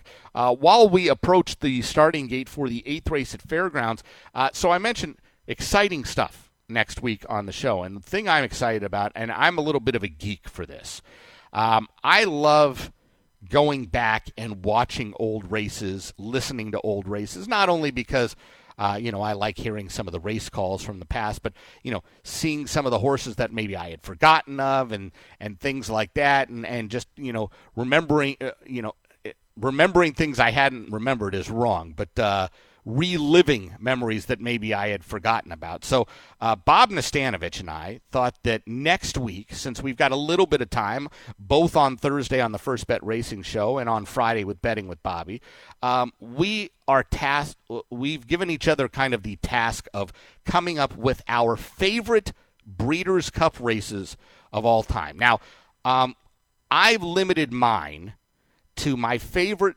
7 Breeders' Cup races, the original 7, which means, it's nothing against the Breeders' Cup Juvenile Turf and the Breeders' Cup Marathon and the Breeders' Cup Juvenile Turf Sprint and the Breeders' Cup Filly and nothing against them. We don't have time to do all 14, and there's more than 14 because remember the marathon. There was a Breeders' Cup Juvenile Sprint that is now the Breeders' Cup Juvenile Turf Sprint. So there were actually 16 different races we could have done. So I'm just doing the original 7, which are the Classic, the Distaff, the Mile, the Turf, the Juvenile Fillies, and the Sprint. And my favorites of all time.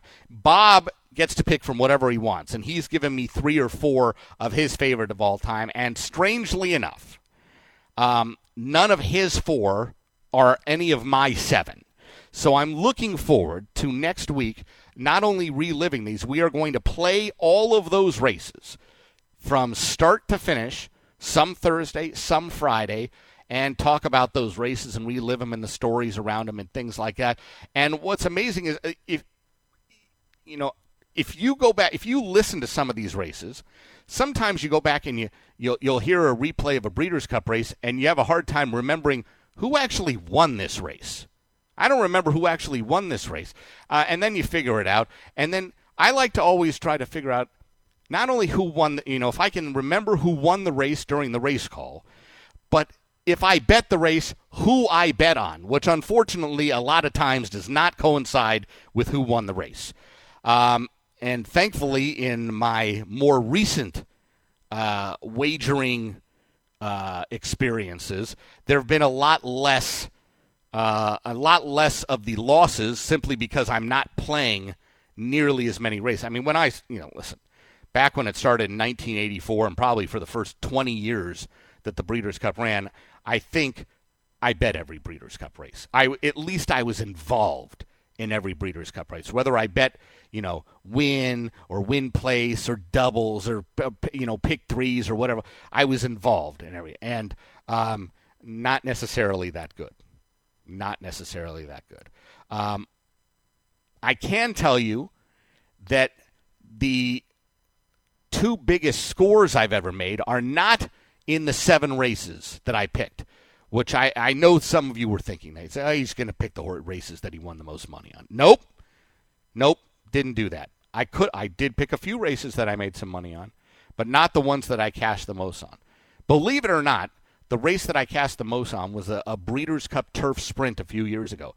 And I know you're saying, you hate turf sprints. You're right. I hate turf sprints. But I hated a favorite this one day. And I thought I was going to... So I played some superfectas, and I ended up hitting the superfecta many, many times. And it paid very, very well. So, yes, but that did not turn me into start playing turf sprints. It was just that one... and no, it's not one of my favorites. We'll talk about more of that next week. But I'm looking forward to hearing Bob's favorites and bringing you my favorites both next Thursday and Friday. Horses are loading into the starting gate for the 8th race at the Fairgrounds. Once again, condition 5 claimer, 6 furlongs on the main track. John Dooley has the call. And they're off. Fast start for Firing to the Front in the green cap and sleeves. Sweet Bay with an early bid. Right there toward the inside is Taylor's Secret, who's now vying for the lead with Firing to the Front. Taylor's Secret and Firing to the Front together as they make this dash toward the half-mile pole. Sweet Bay G Squeeze strides up on the extreme outside. Then toward the inside is Mary Jack, and Saporb is right there in tight quarters as Sweet Bay gets shuffled back with the red cap heading toward the far turn. Isolation and G Squeeze trails here in the Friday finale. The opening quarter, 21.88 contested seconds, and they have 3 furlongs to go. Firing to the Front and Taylor's Secret, and the battle continues to rage, coming toward the quarter pole between them. And here's Mary Jack, who's just in back of the front. Firing to the Front has gained the advantage on Taylor's Secret as these fillies and mares straighten away. Mary Jack in third. Isolation looks to gain toward the inside, then Saporb. Half mile in 45.47 seconds with Jose Guerrero. Firing to the Front went to the lead. Firing to the Front has pulled clear to a 2-length lead from Isolation, running on. Mary Jack, Taylor's Secret has dropped back, then Saporb. They're close to home. It's Firing to the Front, the final favorite at 4-5. Firing to the Front is safe at home over Isolation. Mary Jack third and Saporb finish fourth. Unofficially 5-1-3-6 in the finale at Fairgrounds. Number 5, Firing to the Front.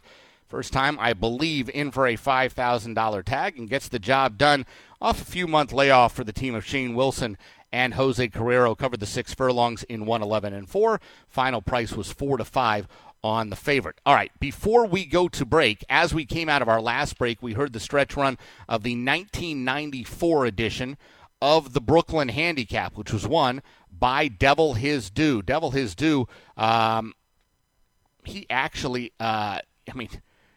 first of all, he himself was a very, very good horse. He won 11 races in a 41-start career, made over $3.9 million in his career.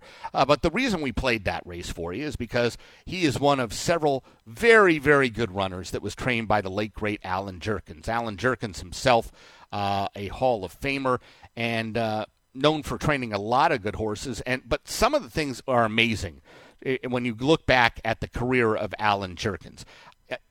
Secretariat won the Triple Crown in 1973. Alan Jerkins trained 2 different horses that beat Secretariat that year. Onion beat him in the Whitney, and I think Prove Out beat him as well in the Woodward. He had horses that beat Kelso several times. I think the horse's name was Bo Purple.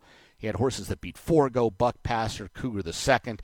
He trained Sky Beauty, who was a great filly in the earlier mid-'90s, who won the Triple Tiara out in New York. And rightly so, there is a race named in his honor tomorrow at Gulfstream Park. There's also a great race named in his honor every year up at Saratoga. The one tomorrow at Gulfstream is the Alan Jerkins Handicap, and the one up at Saratoga is the Alan Jerkins Memorial.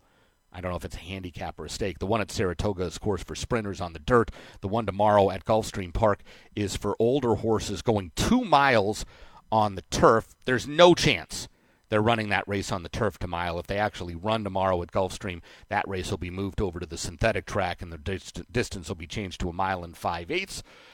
But Alan Jerkins certainly deserving of having several stakes named in his honor. He trained a lot of really, really good horses throughout the years, and it's nice that both Saratoga and Gulfstream have honored him with stakes in his name. All right, we're going to take a break. When we come back, owe you prices from the 9th over at Oaklawn. We'll get you paid for the 8th and final at Fairgrounds. More live racing to come, and I'll tell you what's going on in Arizona. Betting with Bobby, HRRN. Did you know that when you make time to do 3 simple things each day with your children, talking, reading, and singing, you're helping to shape and strengthen their brains for the years to come? I love to look at the pictures in a book and notice little details about the characters. I pause along the way to ask my child to wonder about how they might feel. When you ask open-ended questions like, what do you notice? Or what do you think will happen next? You're inviting them to be curious. All these rich conversations help develop both their vocabularies and their thinking skills. And it's a great way for you and your child to bond and discover the world together. As a father, helping my child is the most important thing to me. Each of us has the power to create a strong start for our children by talking, reading, and singing with them from the moment they're born. and held them to enter school ready to learn and succeed in life. Visit TalkingIsTeaching.org for free tips, resources, and ideas on how to transform everyday moments into magical moments for learning. James Brown and Bill Cowher welcoming you back to Dennis Melvin's house. It's time for the Midnight Snack Run. This is one tricky obstacle course. Sticking to healthy habits in this kitchen is going to take focus and determination, but it can be done, JB. He's already entered the snack part of the course, and he's eyeballing a jar of chocolate candy. That is tempting right off the start. Uh-oh, he's reaching, Bill, but he pushes it away. Great stiff arm. He's approaching a plate of delicious-looking iced cookies. Oh, Dennis, you only want one of those. He blows right by him for the apple. Oh, the fridge. It's make or break time, JB. He stares down some rich-looking treats. Uh-oh, looks like he's headed for the soda. Wait, he jukes left, grabs the water bottle, and shuts the door with his elbow in record time. Unbelievable move. I gotta see that again. And he's out. He even turned off the light. That's the way you execute a midnight snack run. Stand Up to Cancer and Rally want you to reduce your risk for cancer. Go to takeahealthystand.org. I'm 54, so basically, it's too late to start saving for retirement, right? Not right. Starting to save, even in your 50s, can really make a difference. Well, right now, saving seems hard to wrap my head around. Plus, with the way this year's been going... Hey, listen, it's okay. You still got this. Just go to aceyourretirement.org. It's an online tool from AARP that can help you get your retirement savings on track no matter your age. It's free and only takes about 3 minutes. I like 3 minutes. Yeah, at aceyourretirement.org, you'll chat with Avo, the friendly digital retirement coach. Just answer a few questions and you'll get a personalized plan and tips to help boost your retirement savings. Tips that are easy to understand and tailored to your lifestyle. I like that too. Plus, it's sponsored by AARP, so you know they got your back. Just head to aceyourretirement.org and make your plan to start saving for retirement. Thanks. That's aceyourretirement.org. A message from AARP and the Ad Council. HRRN is live online. Go to our website at horseracingradio.net to stream all of our broadcasts live or listen to the show archives anytime. Read our blogs, get the latest news, and see our entire broadcast schedule. It's all there at horseracingradio.net. And follow us on Twitter at HRRN and like our page on Facebook. Search Apple Podcasts for HRRN and download our latest shows. HRRN is home to racing's biggest events, and our home on the web is at horseracingradio.net. You're listening to Betting with Bobby on the Horse Racing Radio Network. They approach in the quarter pole, and Real West has got something left up here. Star of the crop, Casual Lies, Dance Floor. Extreme outside, AP Indy. Let's see, Eddie Dallahouse's just asking him to run now. And AP Indy looms dangerous in the center of the track. Real West now trying to hold him off. AP Indy, Dance Floor comes through at the rail. AP Indy on the outside, and Dance Floor joining the fray at the rail. These two pass the 16-fold together. Dance Floor and Chris Antley, AP Indy and Eddie Dallahousse, but you can leave it to Eddie Dallahousse to win the futurity on AP Indy by a neck. Dance Floor was second, Casualize, a great run, was a distant third. People forget that Trevor Denman filled in at Hollywood Park for a few years, and he was there in 1991 when the Neil Drysdale trained AP Indy crossed the line in front in the Hollywood Futurity. Of course, AP Indy would go on to win the Belmont as a 3-year-old. He also won the Breeders' Cup Classic as a 3-year-old. He was named champion 3-year-old Colton Horse of the Year in 1992, elected to the Hall of Fame in the year 2000, and he is indirectly one of my favorite horses. Now, I don't know if I ever bet on AP Indy in a race. However, we all know how good AP Indy was. He was very, very good. Well, in 1998, a buddy of mine who worked in the barn area in Southern California told me, he says, hey, Neil Drysdale's got a horse here that he thinks is better than AP Indy. I said, you got to be kidding me. Nope. And his name was Fusaichi Pegasus, and this was before he ever ran, and this is before there were future wagering through Churchill Downs. So if you wanted to make future book bets, it was also just at the start of the internet. So even there weren't future wagers on like offshore sites, at least most of them, but places like Caesar's Palace in Las Vegas and some other race and sports books would offer futures wagering on the Kentucky Derby. So I had a buddy the day before Fusaichi Pegasus ever raced go up to Caesar's Palace and ask what odds they would give us on the horse. They offered 150 to 1.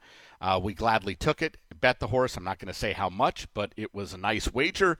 I still have a copy of the ticket. I showed it to Kenta Sormo about, 10, 15 years ago. He couldn't stop laughing.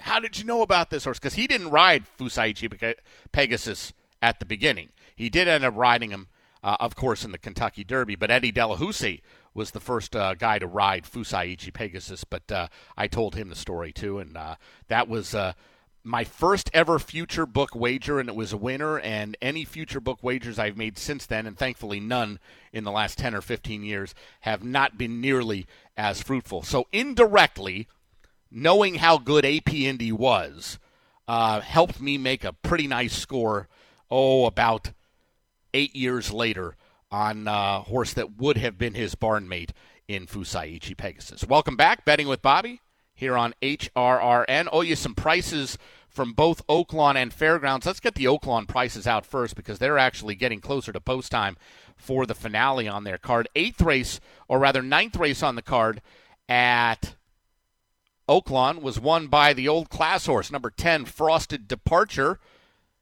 He's a 3-year-old Gray-Roan colt by Frosted out of the More Than Ready mare Undeterred, owned by RT Racing Stable, trained by Kenny McPeak with Julian Leperoux aboard.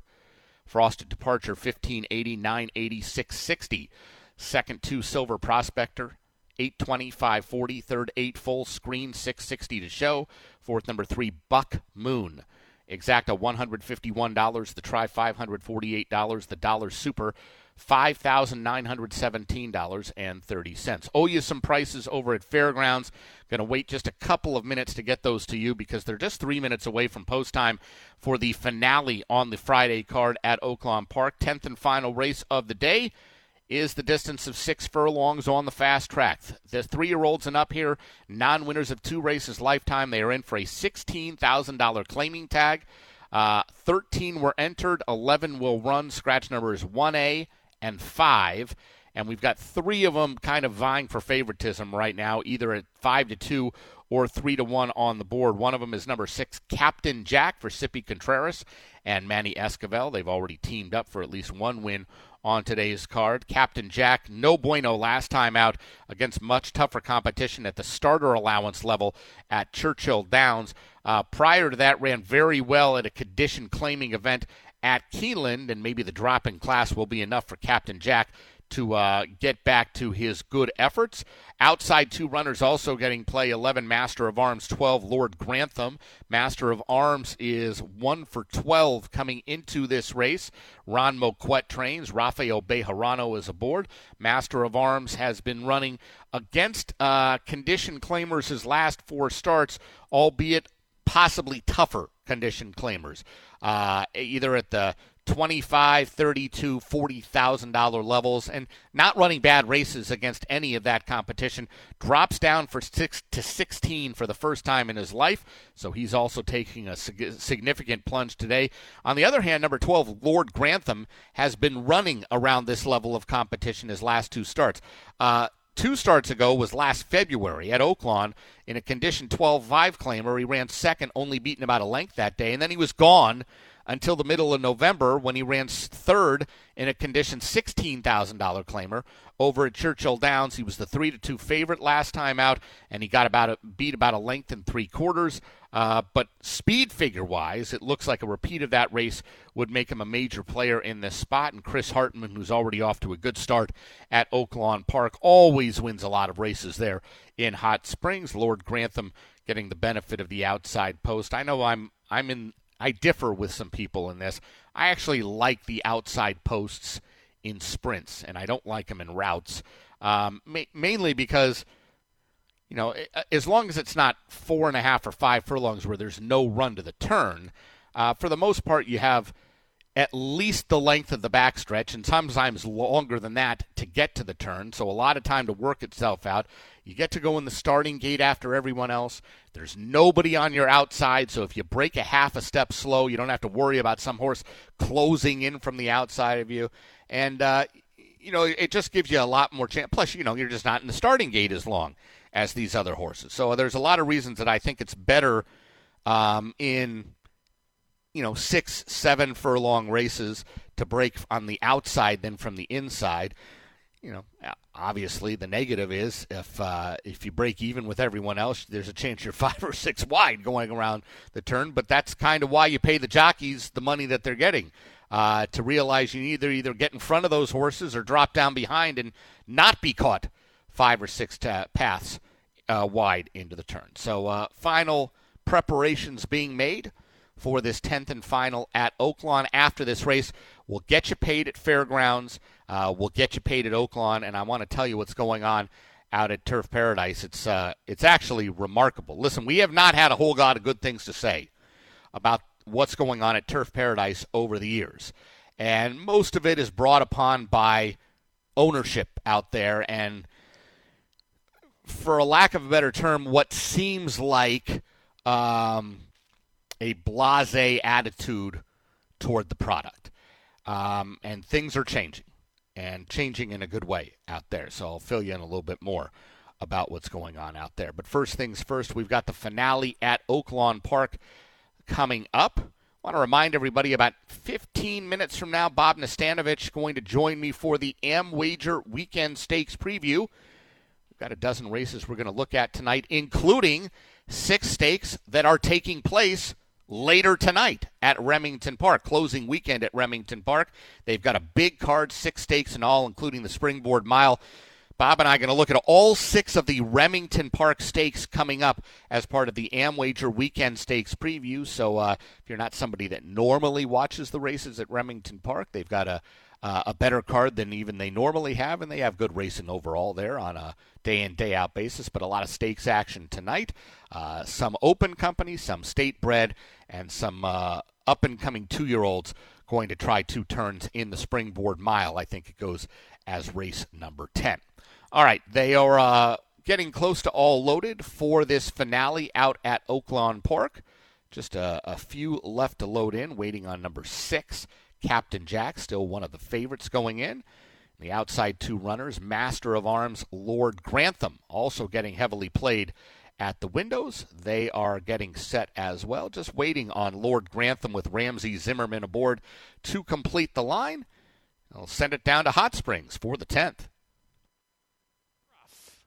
In the finale, Boogie Bodie caught an alert getaway. Passion of Joe's has speed. Captain Jack firing forward. Master of Arms. These 3 across the track. Master of Arms is fresh and quickest. Leads the way narrowly. Captain Jack's right there. Passion of Joe's off of them. Couldn't keep up with the top pair, is third, joined by Unbowed to the inside of him. Between them, Boogie Bodie is next. Little Frappuccino's racing with Lord Grantham. They're side by side. 2 better than Directional. Then Unstable Prince, he's running in the 3rd last spot. Immoral 2nd to last, and Hal Yaz the trailer as they round the 4th turn. Master of Arms going at it with Captain Jack. Master of Arms goes better than Captain Jack, sent along to keep pace. Now Master of Arms being asked for more. Captain Jack sticking to him. Unbowed in the 3rd position, getting outside for the final 3/16. Boogie Bodie is next. They come down the lane. Master of Arms still with the upper hand. It's just a narrow margin though. Captain Jack fighting his 2nd. Master of Arms coming to the 16th pole. Captain Jack still going at it with a 16th to go. Captain Jack inside now, turning away. Master of Arms and Captain Jack and Manny Esquivel. That's a triple for Manny Esquivel today. 2nd home, Master of Arms ran well 2nd. Boogie Bodie 3rd, and 4th might have gone to Lord Grantham. He was involved in that photo with Unstable Prince.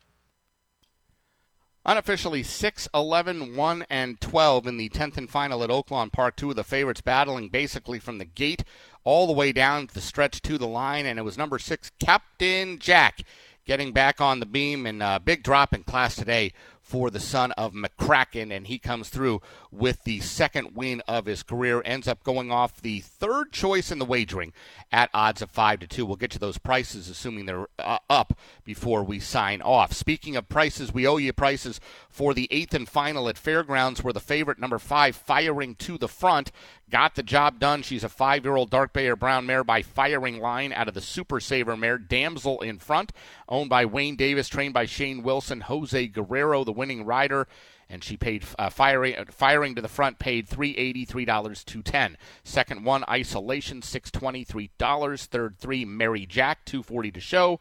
Fourth, number 6, Superb. The Exact at $23, the Try $12.65, and the Dollar Super $183.60. Still unofficial over at Oaklawn, so we'll pay attention to that and get you those prices in a minute or two. Okay, so here's what's going on over in Arizona.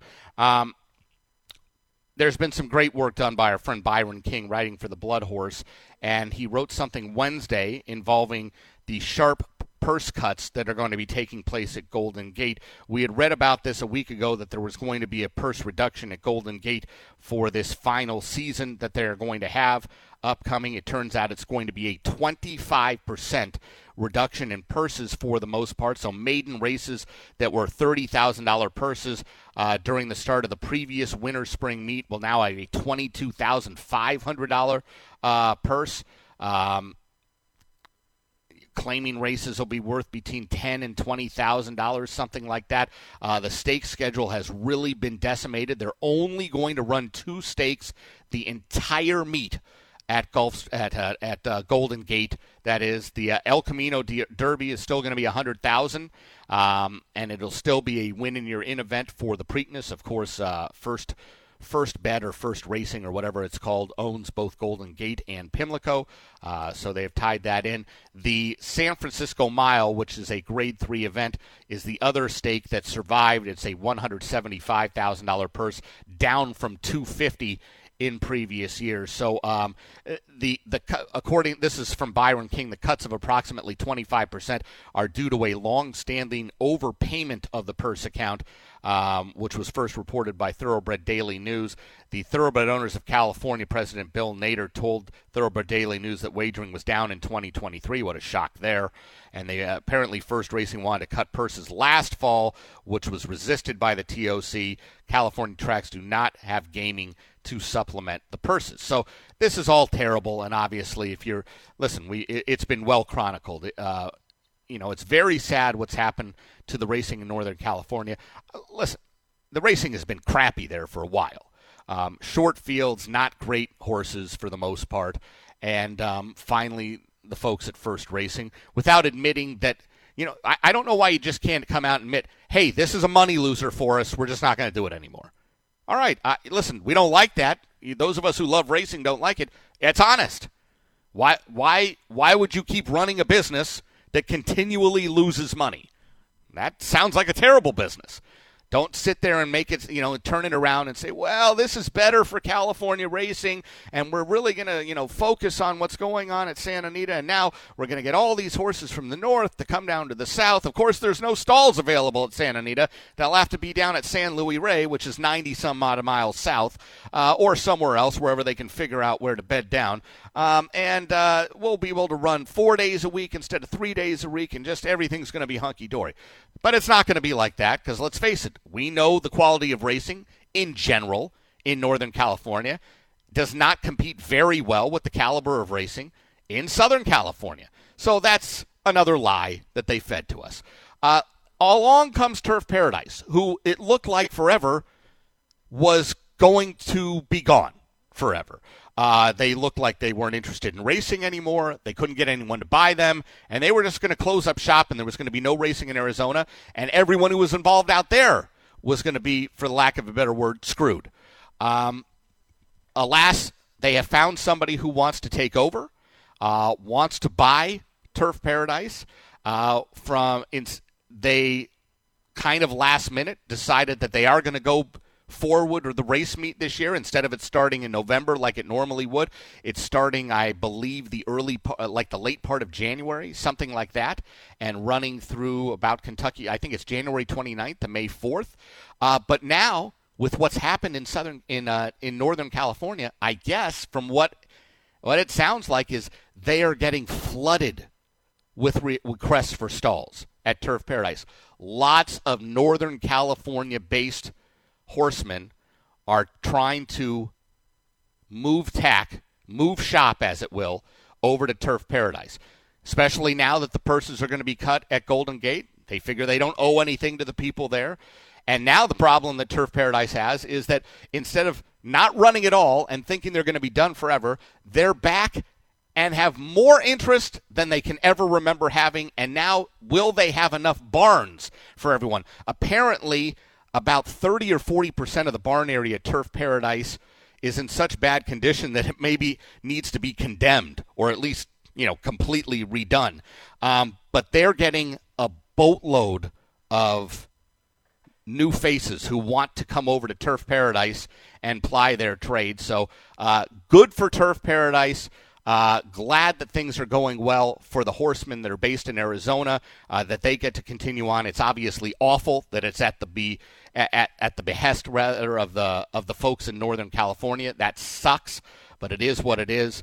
But certainly happy for the folks in Arizona that racing will continue and go on there in the Valley of the Sun, as it were. All right, let's see if we can get you the final prices at Oaklawn Park. 10th and final race on the card has gone official. The winner was number 6, Captain Jack, 3-year-old bay gelding by McCracken out of the Harlan's Holiday Mare.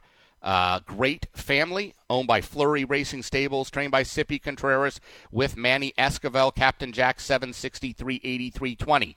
Second 11, Master of Arms, $3, $260. Third 1, Boogie Bodie, $8 to show. Fourth number 12, Lord Grantham. The Exacta paid $23.20. The Try, $53. The Dollar Super, $285.70. Want to remind everybody, tomorrow another huge edition of the Equine Forum presented by Twin Spires here on HRRN. Good friend Mike Penna, the Baron of the Backstretch, busy tomorrow morning. He's going to talk with Damon Thayer, the Kentucky Senate Majority Floor Leader.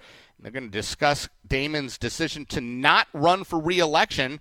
He shares his thoughts on the horse racing industry. He's been a big promoter of horse racing in Kentucky for many, many years. Jockey Jose Ortiz joins the show, looks ahead to the Alan Jerkins Handicap. Hopefully that still goes tomorrow at Gulfstream Park. Trainer Jonathan Thomas on the show discusses Prairie Bayou Stakes favorite Wolfie's Dynaghost.